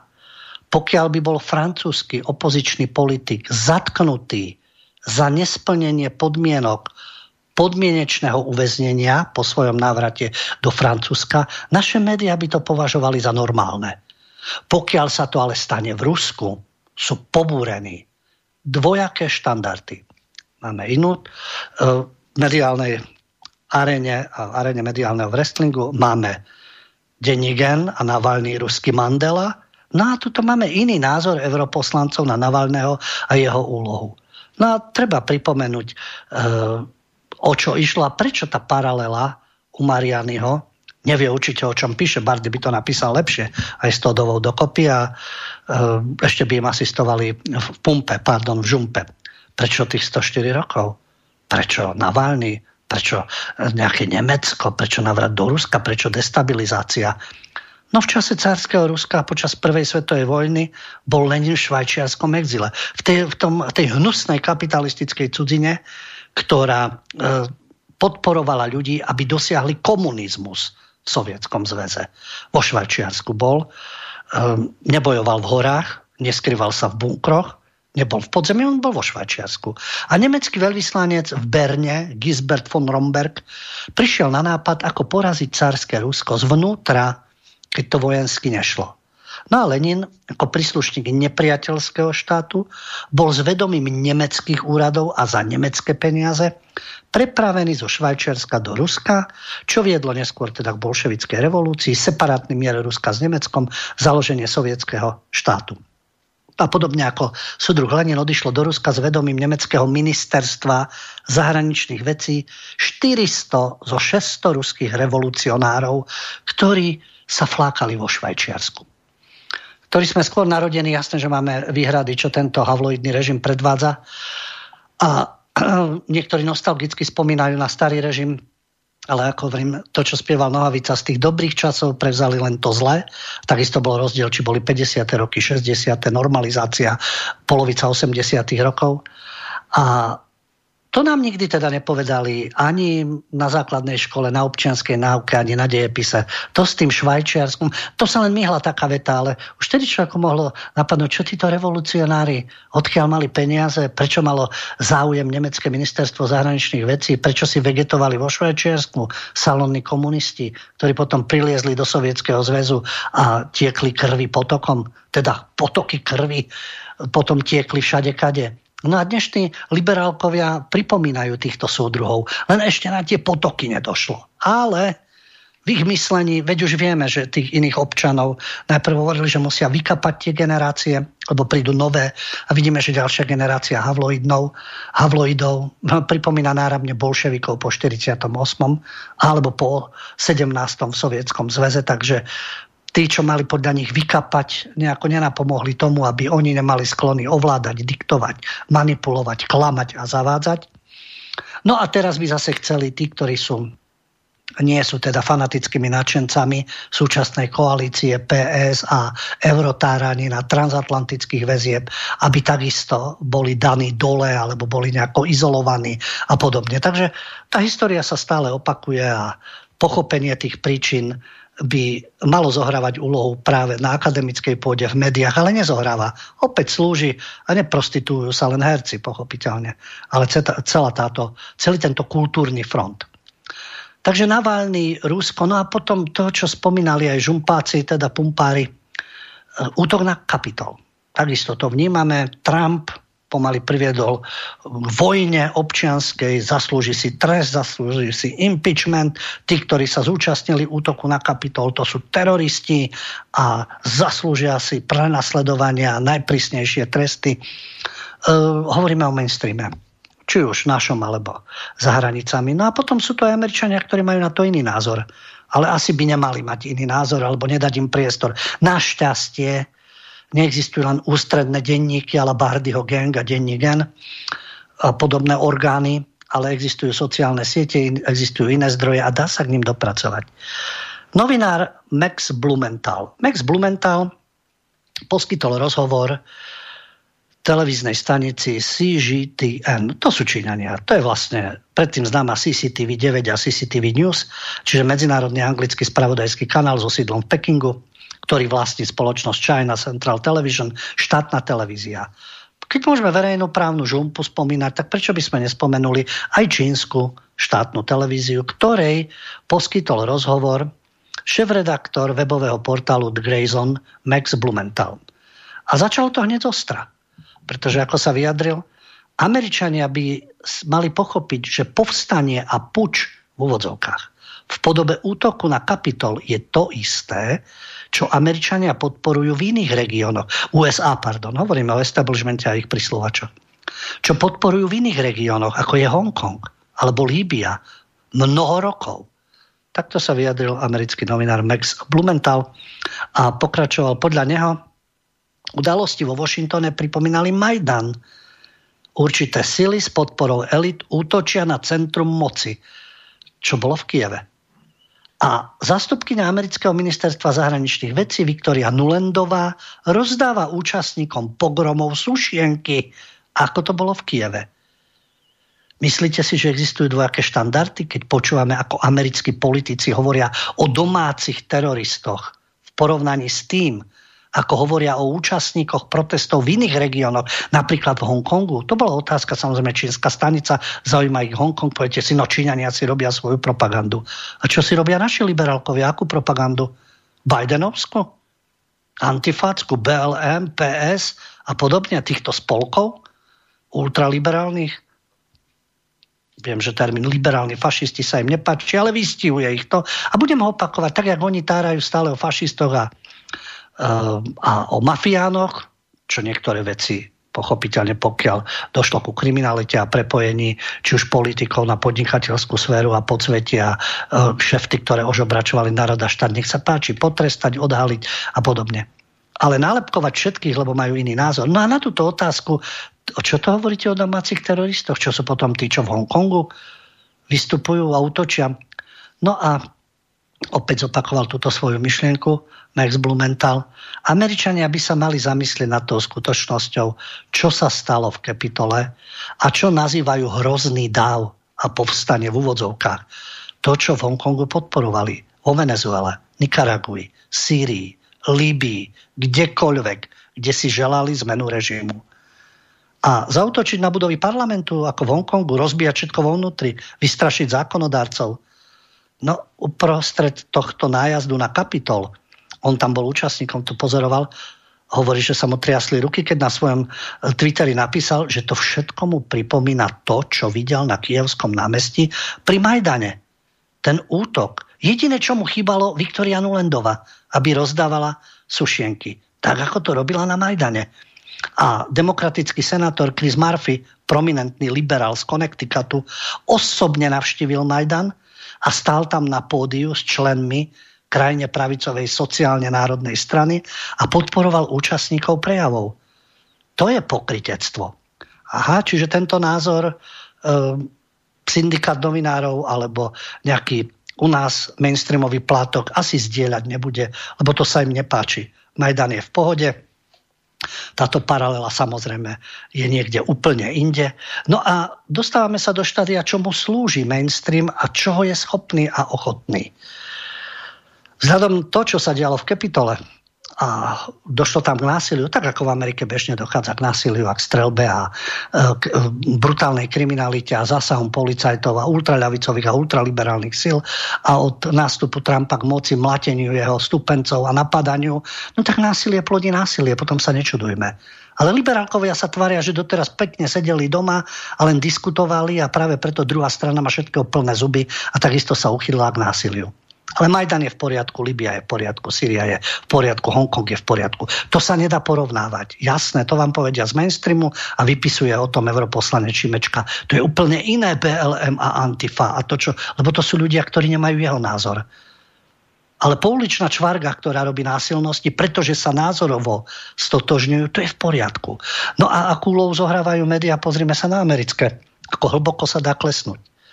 Amerika teraz pátra po menách stupencov končiaceho prezidenta a Donalda Trumpa, ktorí vtedy vtrhli do sídla amerického kongresu a snažia sa identifikovať stovky demonštrantov, pomáha pritom verejnosť, asi masa benčikovcov a výrazne sa do toho vyšetrovania zapojili americké médiá, investigatívna skupina Bellingcat. Tá je vždy aktívna, keď ide o Rusko.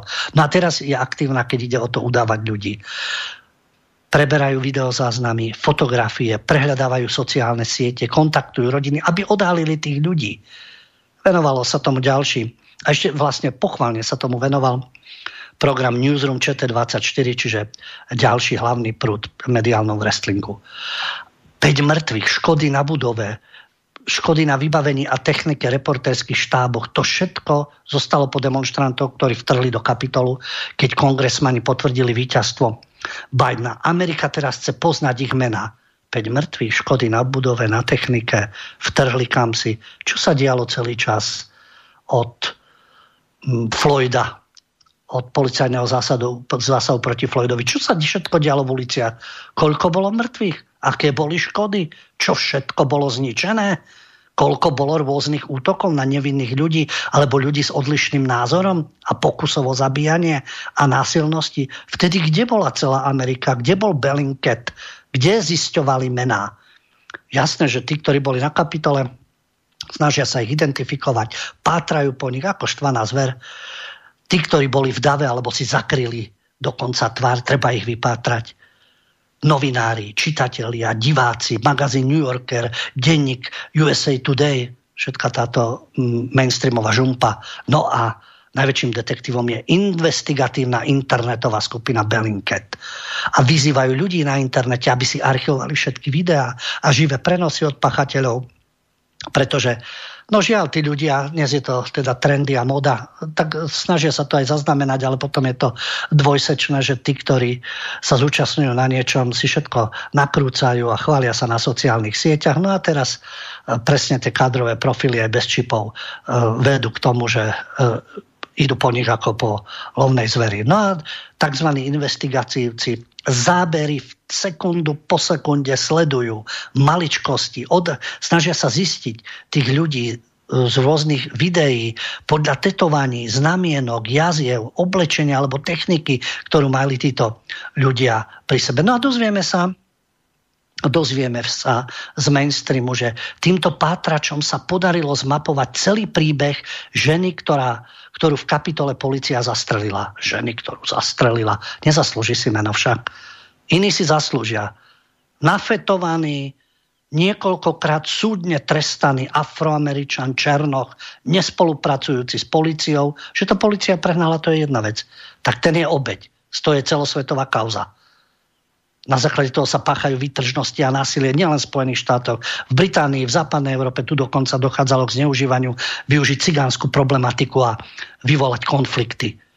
Nafetovaný, trestaný Černoch. častokrát v takých prípadoch, keď zasahuje polícia, ozbrojený, niekoľkokrát súdne trestaný. Ale toto bola nejaká žena, tá žena bola Ashley Babittová. Mala 35 rokov, veteránka. Nemusí sa nám páčiť americká armáda, ale ten princíp. Absolvovala 4 misie na Blízkom východe, slúžila na misiách v Afganistane, v Iraku, bola v Kuvajte, v Katari, podporovala Trumpa, strašný zločin. Keby podporovala svinstva Clintonovcov a Obamovcov, to by bola dobrá veteránka. A bola veľkým vlastencom, chyba. Nemožno byť vlastencom. To je dnes nepriateľné. Kritizovala imigračnú politiku. Chyba, treba ich vítať. Podporovala stavbu múru na hraniciach s Mexikom. Chyba, treba otvoriť hranice. Takže, čo by si nezaslúžila, aby ju zastrelili však. Takže takáto žena nejaká, potom sa chvália tým, koho zase odhalili a koho nie. No a to všetko robia aj klasickí reportéri. Archív, sociálne siete, hecujú čitateľov, hecujú divákov, lokálne médiá, či nepoznajú tých útočníkov z regionálnych akcií. No a takto pekne špicľujú, pátrajú, odhaľujú. Škoda, že nešpicľovali členov Antify, BLM, pro clintonovských fanatikov ultraliberálnych, ktorí na uliciach mlátili stupencov Trumpa, vyvolávali násilnosti a vyhrážali sa a terorizovali Spojené štáty. Vtedy nehľadali nič. Teraz hľadajú. Tak o čom sa bavíme v prípade mainstreamu? Alternatíva sú konšpirátori a extrémisti? Čo sú potom títo lokaji? Schopní akejkoľvek špinavosti, len aby udržali systém za každú cenu, z ktorého profitujú a ktorému slepo veria. A slúžia vlastne len novej totalitnej moci. Po skladbe máte priestor na telefonáty a maily.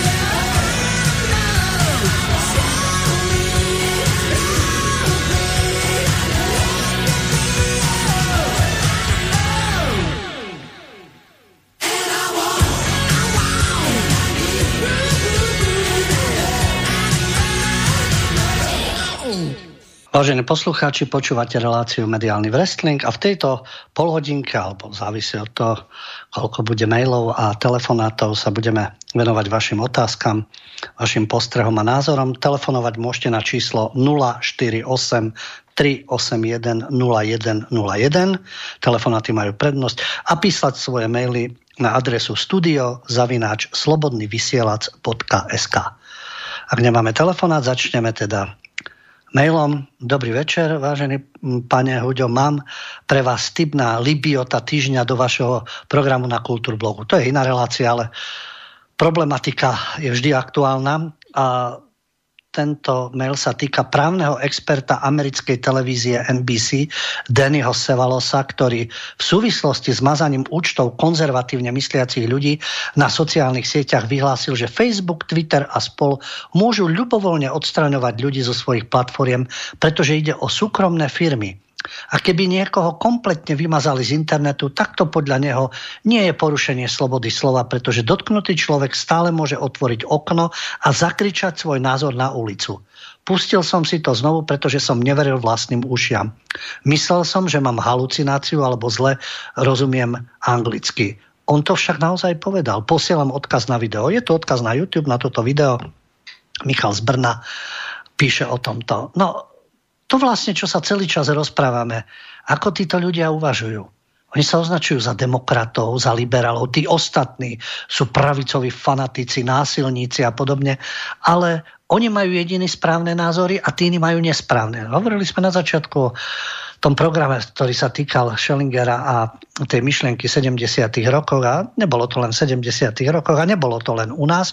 A pardon, je telefon, nech sa páči. Príjemný dobrý večer. Posluchačka z Bratislavy. Ak dovolíte, pán Huďo, ja sa vrátim k tej žumpe. Ano. Práve tu sedím a už druhý večer.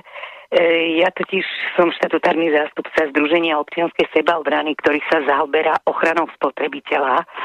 A jednu časť tej ochrany spotrebiteľa, pretože to je úžasne široký záber, je aj, čo sa týka našich aktivít, je aj programová služba verejnoprávnej televízie. Robili sme to ešte, keď bola kauza Zlatých padákov a jej reformy ako STVčka, to bola vtedy pána Rybníčka. A to len trošku odbočím a práve za to, že sme to robili, tak sme v prime time a v reportéroch boli totálne znevážení investigatívnym novinárom pánom Eugenom. Nebudeme hovoriť ďalej. Takže vlastne kľudne Eugenom Kordom, samozrejme. Áno, to je ďalší prestitút. Ja ale nechcem ako vám narobiť zle. A no mne nemáte prečo už. To už je, v mojom prípade je to úplne jedno. No a práve vtedy sme si uvedomili, aký je ťažký občiansky aktivizmus vo veciach verejných. Ak to teda myslíte úplne úprimne, no, pokračujeme v tom ďalej. Vypisujeme listy na radu RTVS. Lojálny pán predseda Galo, ktorého ste aj vy spomenuli, nám držal pri prijatiach k daným veciam, k daným výhradám nekonečné, dlhé monológové jeho vstupy, ktoré sa nedajú nazvať ináč ako demagogicko-ideologické. Ale končím. Ja len som si dovolila povedať, že kto sme, čo sme a trápime sa. K žumpe píšeme už druhý list. My sme po dvoch prvých častiach koncom minulého roku už upozorňovali, čo to je za žáner, čo to je za úroveň, pretože sme my placovia, všetci tej verejnoprávnej.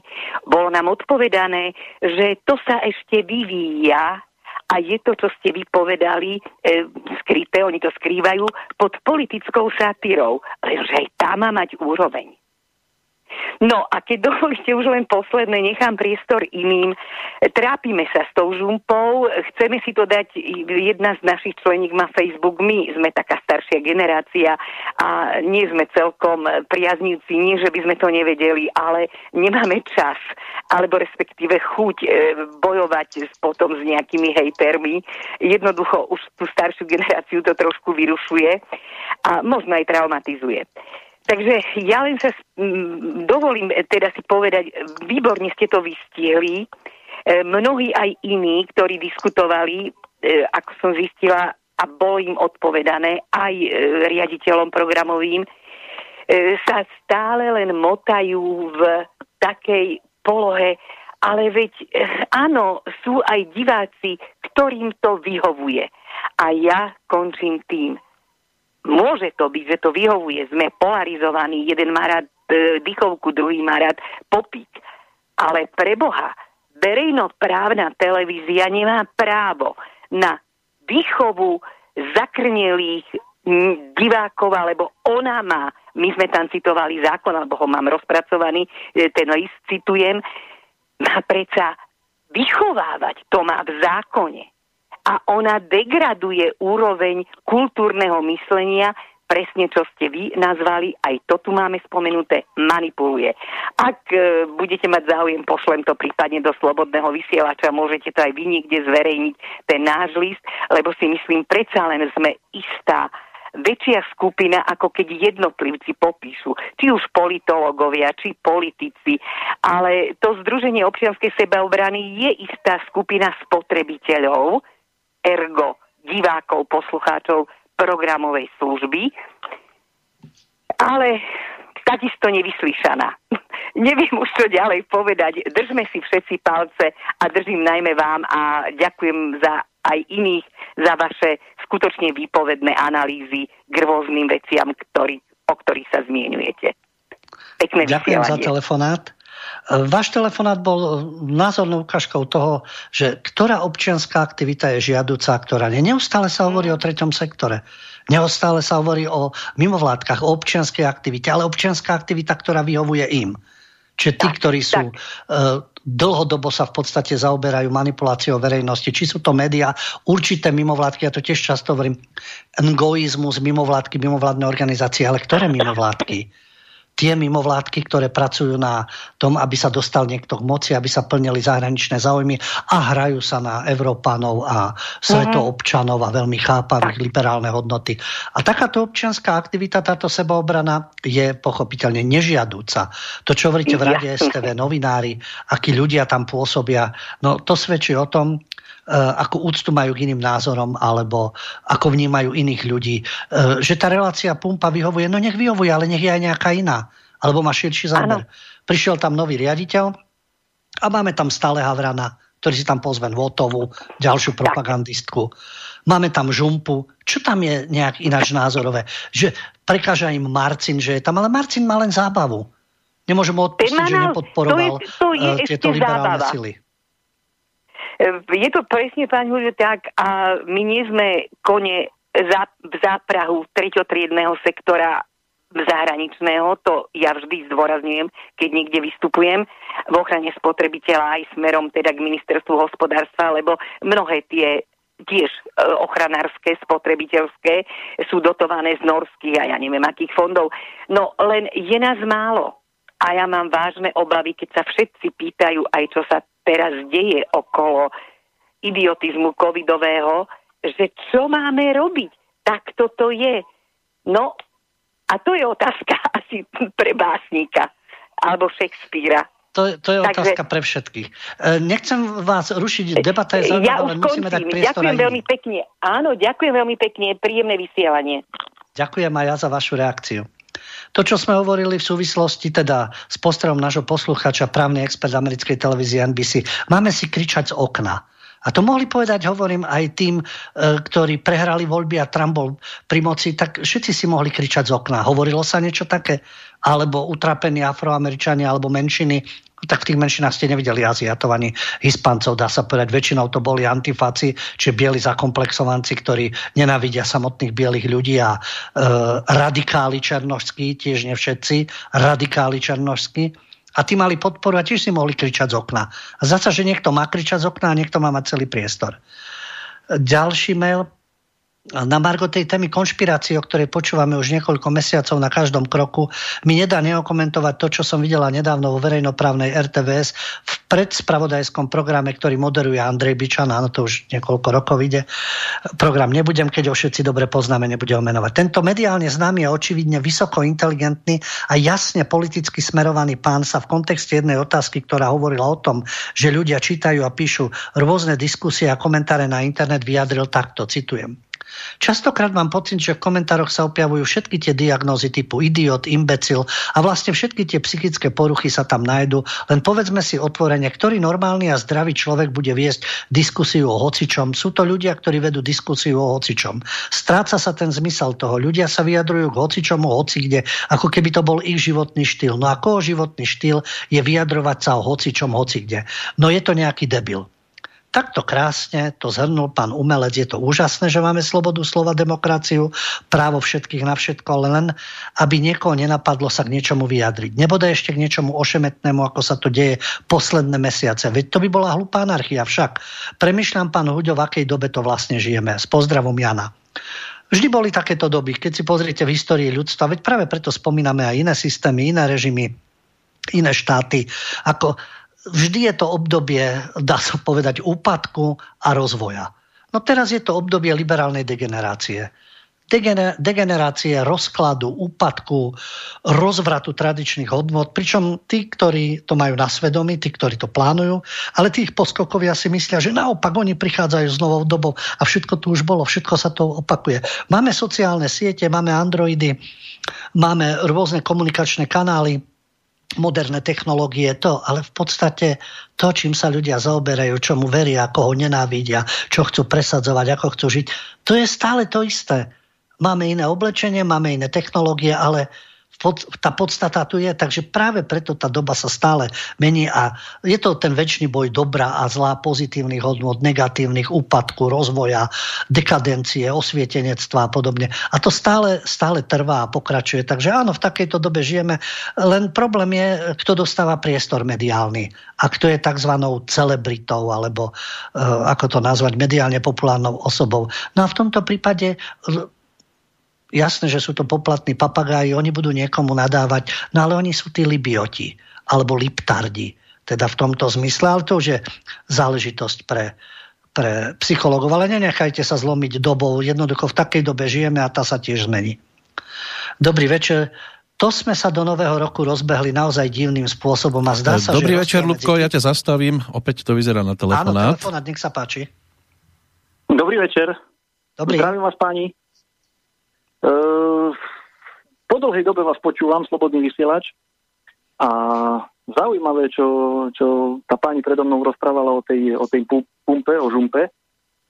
Vlastne ja som to doteraz bral tak, že to bola pre mňa ako tak, nie že by som to chválil, ale taká jediná relácia v tej verejnoprávnej televízii, kde som tam zazrel nejakú štipku názoru aj z jednej strany, aj z druhej. Také nejaký názor.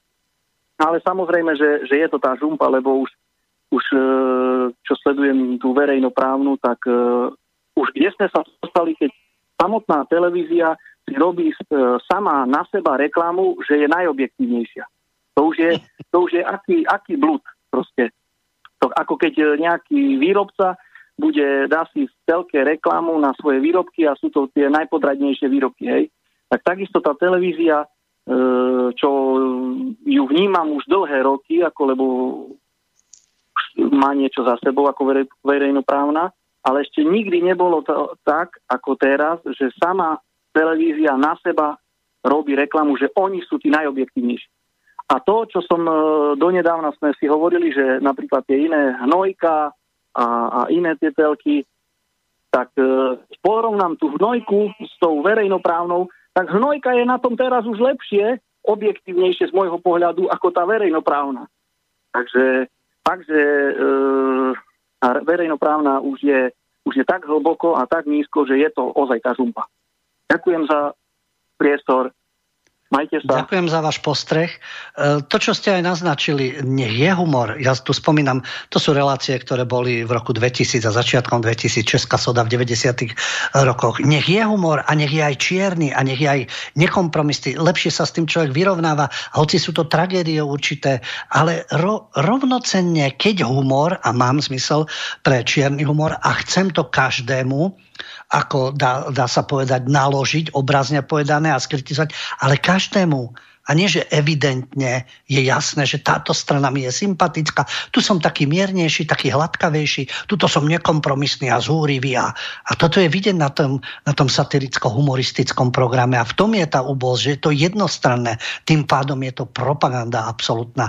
Jasné, že človeku chýba humor a uteká sa k týmto reláciám. A tak, ako som aj naznačil, ten Heriban a Kubovčík, oni majú talent, herecký talent a hlavne humor, pokiaľ ide.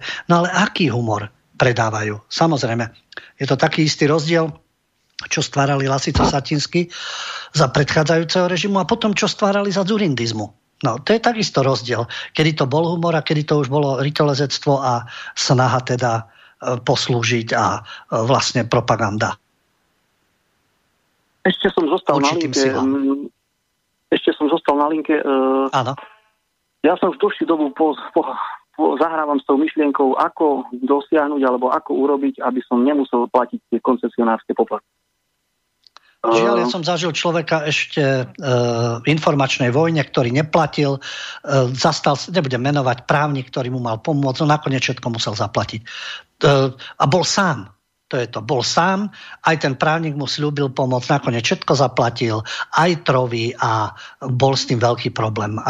To by chcelo dobrú právnu podporu a viac ľudí, ktorí by sa spojili a išli do toho. Toto bol hrdina, bojoval sám za to a dopadlo to tak, že jednoducho to prehral, to naťahovanie. Pričom naozaj to je výpalné v tomto prípade. Ďakujem vám za váš postreh, pokračujeme ďalej. Ďakujem pekne, majte sa. Majte sa.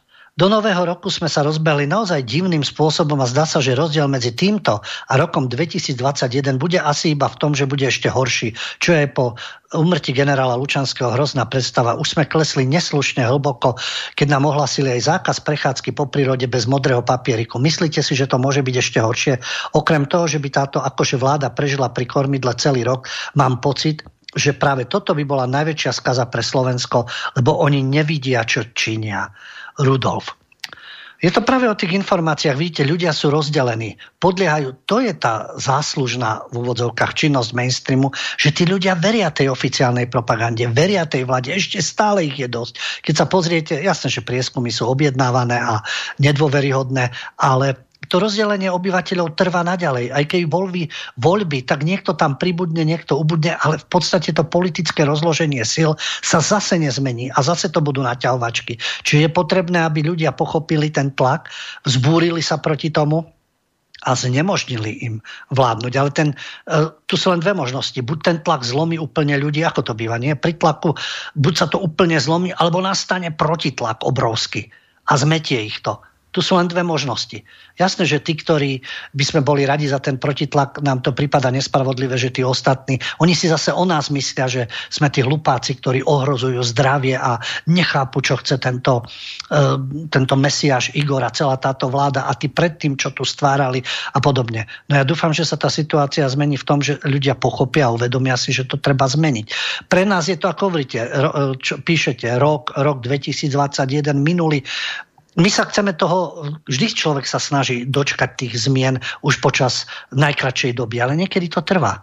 Ja si myslím, že takisto, keď niekto v 48. by mu niekto povedal, vieš čo, o 40 rokov, alebo niekto, kto sedel v 50. rokoch, aby mu niekto povedal, vieš čo, o takých 30 rokov tu už komunisti ani nebudú vládnuť. To, že sú infiltrovaní do iných štruktúr a ich detičky sú zbohatlíci, to je ďalší faktor. Ale že ten systém, tá ideológia, tie červené prapory a oslava Sovietskeho zväzu, že to padne, takisto by tomu možno neveril. Ani v 85. tomu neverili, že to padne, hoci už bola perestrojka. Takže ono to chce niekedy pevné nervy a myslím si, že základ je robiť to, čo je v silách daného človeka a veriť tomu, že tá zmena príde a urobiť preto maximum. Opäť sa hlási Bystrica a opäť je tu telefónik. Haló, počujeme sa? Áno, počujeme. Dobrý večer, pán Huďo. Ja by som len chcel poradiť možno trošku ľuďom aj tomu pánovi predtým, čo volal ohľadom tých koncesionárskych poplatkov. Ja som svoju elektriku prepísal na mamu, ktorá je dôchodkyňa, ktorá má poplatky, myslím, že polovičné alebo žiadne, už neviem. A tým pádom ja RTVS tieto šmedy proste neplatím. A to je všetko, len čo je som tu návod. povedať. Takto si majú ľudia pomáhať. To je spolupráca. Dáme si ten vlastný návod, kto má aké skúsenosti. Dobre, to je všetko z mojej strany. Ďakujem veľmi pekne. Ďakujem. Áno, tieto podnety, niekto sa na to môže vykašľať, mávnuť rukou, pre niekoho to je podnet. Takže ja si myslím, že to je takisto prínos. Ak nemáme telefonát, ideme ďalší mail. Pokiaľ viem, ste v médiách dlhé roky. Prečo je málo novinárov, ktorí opustili mainstream ako vy? Je to naozaj len o tých peniazoch? A keby aj, nemusíte menovať, ale našli by sme medzi nimi aj naozaj dobrých ľudí, ktorí sa radšej nevenujú politike, ale robia pre istotu správy o počasí a šport. Juraj. Sú tam rôzne ľudia, ja mám skúsenosti. Žiaľ, je tam mnoho pokrytcov, ktorí si aj myslia iné. Niektorí sú fanaticky oddaní tomu. Taký Kovačič, Hanzelová, Todové a Bardy a tieto spolky, tí tomu aj veria, alebo sú presvedčení. Sú to fanatici, ktorí veria, že bojujú proti tomu zlu a oni sú to dobro, nevnímajúc realitu. Potom sú ľudia, ktorí sú pokrytci, jedno hovorí úplne iné, si myslí, ale boli by z toho problémy, veď to poznáte, vždy to tak v histórii bolo. Potom je zo pár rebelov, ktorí vystúpia, odídu alebo sa dostanú do konfliktu. No a potom sú vydieraní, ktorí sa prispôsobia. Ja som používal ten termín hypotekárni novinári. Všetci, drvivá väčšina ľudí je hypotekárna a takto sú lámaní aj v zamestnaní. Ale ja som mal osobnú skúsenosť s človekom, ktorý niečo iné hovorí a niečo iné si myslí. A vychádzali sme dobre, no a argument bol, ale ja mám hypotéku, ja mám deti a týmto lámu tých ľudí. Takisto ako na tie testy nepustí vás zamestnávateľ, takže či sa vám to páči alebo nie, tak jednoducho naklušeš, pretože máš rodinu a to robil vždy systém. Jasné, preto aj Štúrovci nemali rodiny, nemali deti a v tom prípade, lebo nemali byť čím vydierateľní. Keď ich zavesili, mučili alebo naháňali, alebo museli odísť, trpeli len oni. A systém si to vždy uvedomuje. Cez deti, cez príbuzných, cez rodinu, lámať tých ľudí a tlačiť. Práve preto, o čom hovoria títo liberálni demokrati. Oni používajú tie isté metódy. Trošku v rukavičkách zatiaľ, ale vidíte, ako sa to stupňuje, kam sa to dostalo, do akého štádia. Ale nič sa preto nezmenilo. Takže sú medzi nimi rôzni a je to, jak u väčšiny ľudí, je to o peniazoch. Lebo príde o hypotéky, nebude môcť platiť nájomné, nebude môcť plácať leasing na auto, nepôjdu na dovolenku. No a ľudia žijú týmto spôsobom. Niektorí áno, niektorí nie. Takže je to vždy v tých ľuďoch. Telefón je opäť horúci. Áno, nech sa páči. Krásny dobrý večer, želám, Andrej, pri telefóne. Pán Huďo, chcel som sa vás pýtať na váš názor, lebo pred časom som si prečítal jeden článok v hlavných správach, kde jedna 18-ročná študentka, to je myslím z Arizony alebo zo Severnej Karolíny, Helen Duke, udala svoju matku za to, že sa zúčastnila na útoku tých sympatizantov alebo tých demonstrantov na Kapitol. No a v dôsledku čoho jej mamu, a myslím, že to bola aj jej tetu, vyhodili z práce. Ona sa im takto chcela pomstiť a samozrejme, keď jej matka prešla tak vypisovala na Facebooku zbierky, že teda výzvy, aby jej pomohli, pretože ona chce vyštudovať na vysokej škole a neviem, kto z liberálneho teda spektra sa postaralo to, že jej poslali na účet myslím $54,000. Že čo si vy o tom myslíte a v podstate to z toho pramenia aj trošku moja obava, lebo napríklad ja mám kolegyňu v práci v justícii, ktorá je treba liberálno zmýšľajúca a teraz keď by sme sa to vlastne dostali, že treba ja sa vyjadrím, že treba s týmto režimom nesúhlasím a ona ma neskôr dá a za to by ma vyhodili z práce. Ten váš názor by ma zaujímal. Čo si vy o tom myslíte? Ďakujem za túto vašu otázku. To je, povedal by som, celospoločenský problém. Čo sa čudujeme, keď udavač, to, že on je presvedčený, že rieši fašistov a zachraňuje demokraciu, Benčík, dostane cenu od prezidenta, dostane cenu od Európskeho parlamentu, voliči ho zvolia do parlamentu, kde sedí, študuje Facebook a zase špiculuje ľudí. Dobre, to je u nás.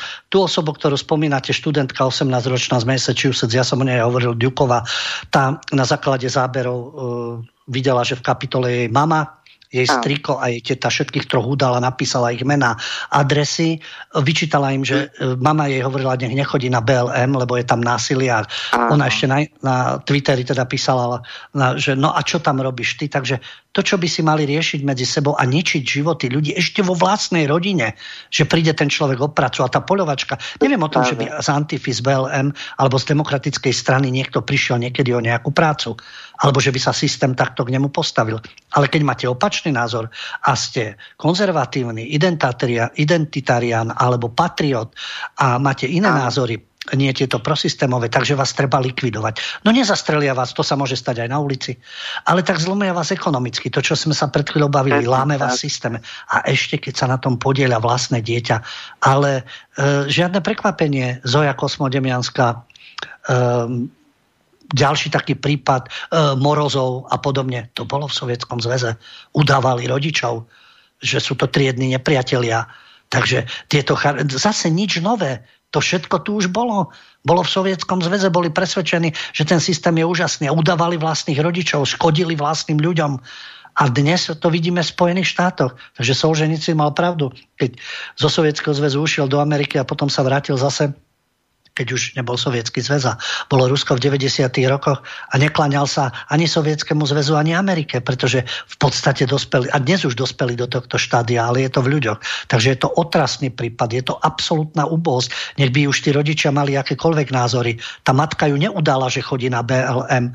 Povedala, že nech tam nechodí a naliala na ňu, že nie. Ale nepísala niekde, nech ju vyhodia, alebo čo by sa jej nič nestalo, lebo robiť vytržnosti z BLM je pozitívne. To je pozitívna črta. Takže je to otrasné a je to úbohosť ľudského ducha, úpadok presne tohto liberalizmu. Ďakujem, ideme ďalej. Ďakujem, dovidenia. Dovidenia, do počutia. Momentík. A mám organizačnú otázku. Táto relácia patrí spolu s hodinou vlka k tomu najlepšiemu, čo slobodný vysielač ponúka. To som si nenapísal, ani nevymyslel, píše to Kamil.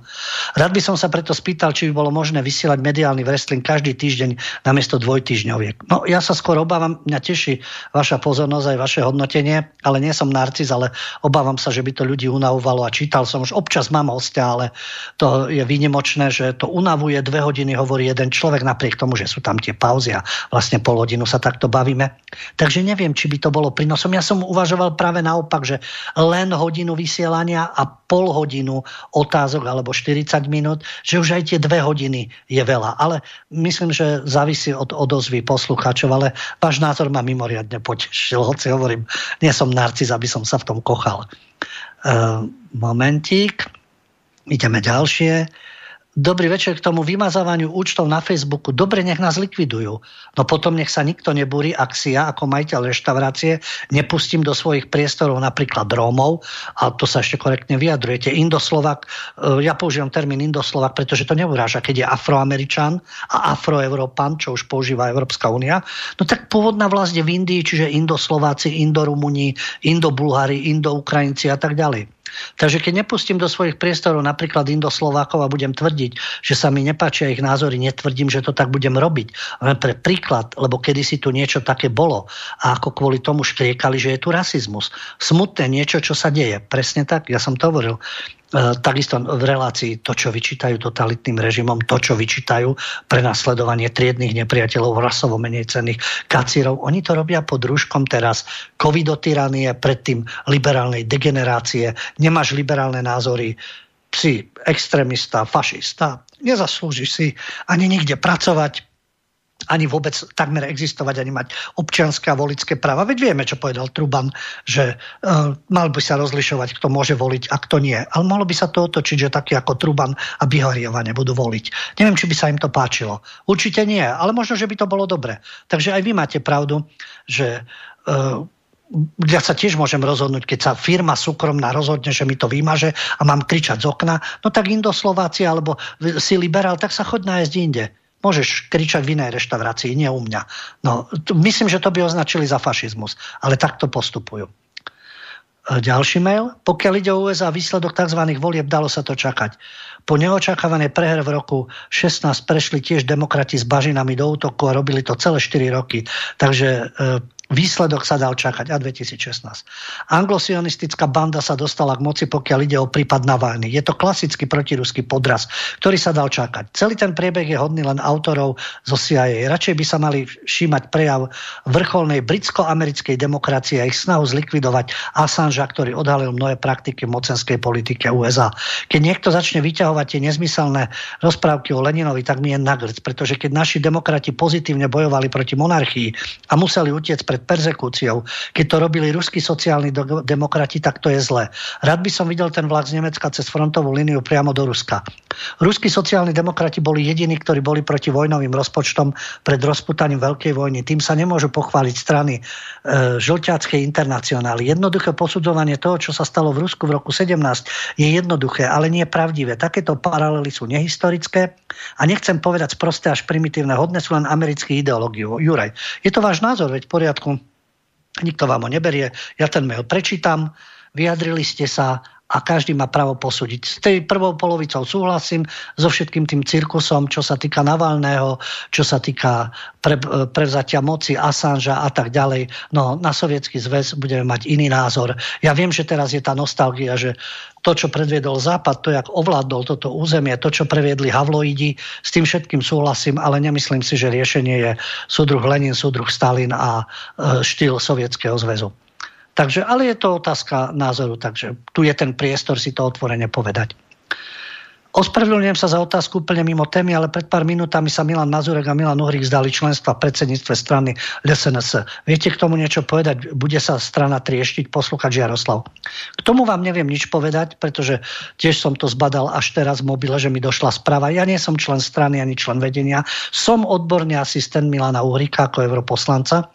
Vysvetľoval som to 100-krát a zopakujem to. V zahraničnej politike, pokiaľ ide o to, čo prisadzuje Milan Uhrík, sa s ním absolútne stotožňujem na rozdiel od všetkých ostatných europoslancov, ktorí sú tam. Takže je mi jedno, či je Milan Uhrík nálepkovaný, označovaný, či je v takej strane alebo onakej strane. A ja s tým vôbec nemám žiaden problém. A ako hovorím, sa s tým stotožňujem, ale tieto vnútrostranické veci neriešim, nie som k tomu prizvaný, nie som tam odborník, nie som poradca a mám svoje zásady, princípy, idei, s ktorými sa stotožňujem a nemám problém ani s touto stranou, ale nie som člen a tieto vnútrostranické pohyby nevnímam. Takže ja nemám ten problém, že je niekto fašista, nebudem sa s ním rozprávať, je mi nesympatický. Mne sú nesympatickí iní ľudia, ale porozprával by som sa s Čaputovou, keby došla do relácie aj s Matovičom, aj s Naďom. Nemám ten problém a takisto humor si robiť na každú stranu. No ale to je princíp liberálnych fašistov. RTVS je u mňa dávno len verejne nesvojprávna inštitúcia, súhlasím. Neverím už ani predpoveď počasia. Tak vôbec sa vám nečudujem.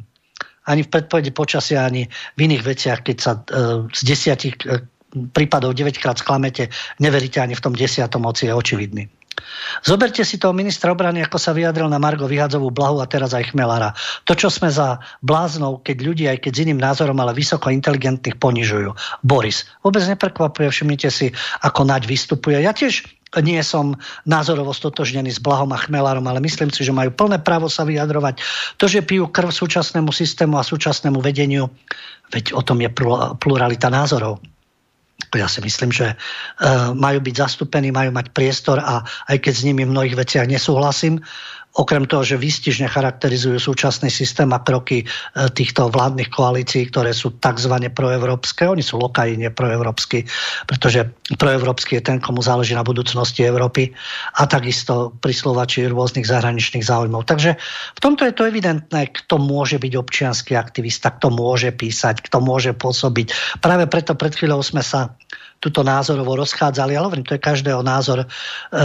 Je to presne tak, ako v predchádzajúcom režime. Máš dobrý kádrový profil, sú rodičia v strane, máš pôvod robotníckej triedy a podobné veci, namiesto toho, aby šlo o kvality človeka, o jeho schopnosti. Patríš k nám? Oni stále hovorili o Smere, že naši ľudia, veď oni takisto uvažujú naši ľudia. Sú ich ľudia a sú ostatní, ktorých likvidujú. Dobrý večer. Televíziu som vyhodil, následne odhlásila ušetrených 150 korún mesačne, posielam na účet slobodného vysielača. Vrele odporúčam všetkým. Váš posluchač Pavel Dvorský z Losin. Nie, že by bol z Losin, ale predložka z veľké L. Losin. A to, čo hovoríte, ste ušetrili, to ste urobili dobre, ale televízor za to nemôže, pretože vy si v televízii vyberiete, čo budete pozerať. A keď nie je čo, tak nepozeráte nič. Ale samotná tá bedňa, ako ja zase poznám ľudí, ktorí povedia, ja nemám doma televízor. No hej, ale pozeráš v laptope veci. Áno, no takisto aj v televízii. Viem, že tam dokopy nič nie je, ale niekedy sa dá vybrať nejaký dokument, ale ten samotný televízor, ten obsah vysielania, ten je katastrofálny. No a takisto si v počítači môžete, tam máte tiež monitor a môžete si pozrieť čokoľvek. Rád by som sa vám chcela poďakovať za ten váš názor, ktorý nám tu v vašej relácii prezentujete. Všetko dobré prajem, posluchačka Slávka. To bol posledný mail, pokiaľ nie sú žiadne telefonáty. Ďakujem veľmi pekne za vašu pozornosť, aj za to, že reagujete, či nemusí to byť pochválne, môže to byť, ale keď to má tú úroveň, že neurážate, nesnevažujete toho človeka. Viem, ja tiež používam určité výrazy ako liptardi, libioti a podobne, ale väčšinou na ľudí, ktorých sa to týka, pretože oni nám takto pristupujú. Či je to Havran, či je to Šoltés, či sú to Aktuality SK, či sú to Hanzelové všelijaké a podobne, takže v tom je tá tragédia, ale myslím si, že keď je kultivovaná debata, môžeme sa názorovo rozchádzať. Aha, ešte jeden mail, aby som niekoho neoklamal. Dobrý večer, zaujímavá dnes myšlienka, ktorá veľa hovorí. Čínsky prezident zakázal Facebook. Facebook zakázal amerického prezidenta. No, to sú paradoxy liberálnej degenerácie. Ešte raz vám ďakujem za vašu pozornosť. Dúfam, že o 2 týždne sa počujeme znovu. Želám príjemnú dobrú noc a buďte verní svojim názorom, svojim ideálom a snažte sa spolupracovať s ľuďmi a tam, kde je nevyhnutná konfrontácia, či už názorová, alebo iná, žiaľ, nie je to inak možné, ale treba si obhajovať svoje záujmy a nenechať sa manipulovať a mať svoj vlastný názor a postoj. Či už počúvate mainstream alebo alternatívu, zvážte, posudzujte. Každý sme tým rozhodcom, ktorý rozhoduje v tom mediálnom wrestlingu. Do počutia, dobrú noc. Táto relácia vznikla za podpory dobrovoľných príspevkov našich poslucháčov. I ty sa k nim môžeš pridať. Viac informácií nájdeš na www.slobodnyvysielac.sk. Ďakujeme.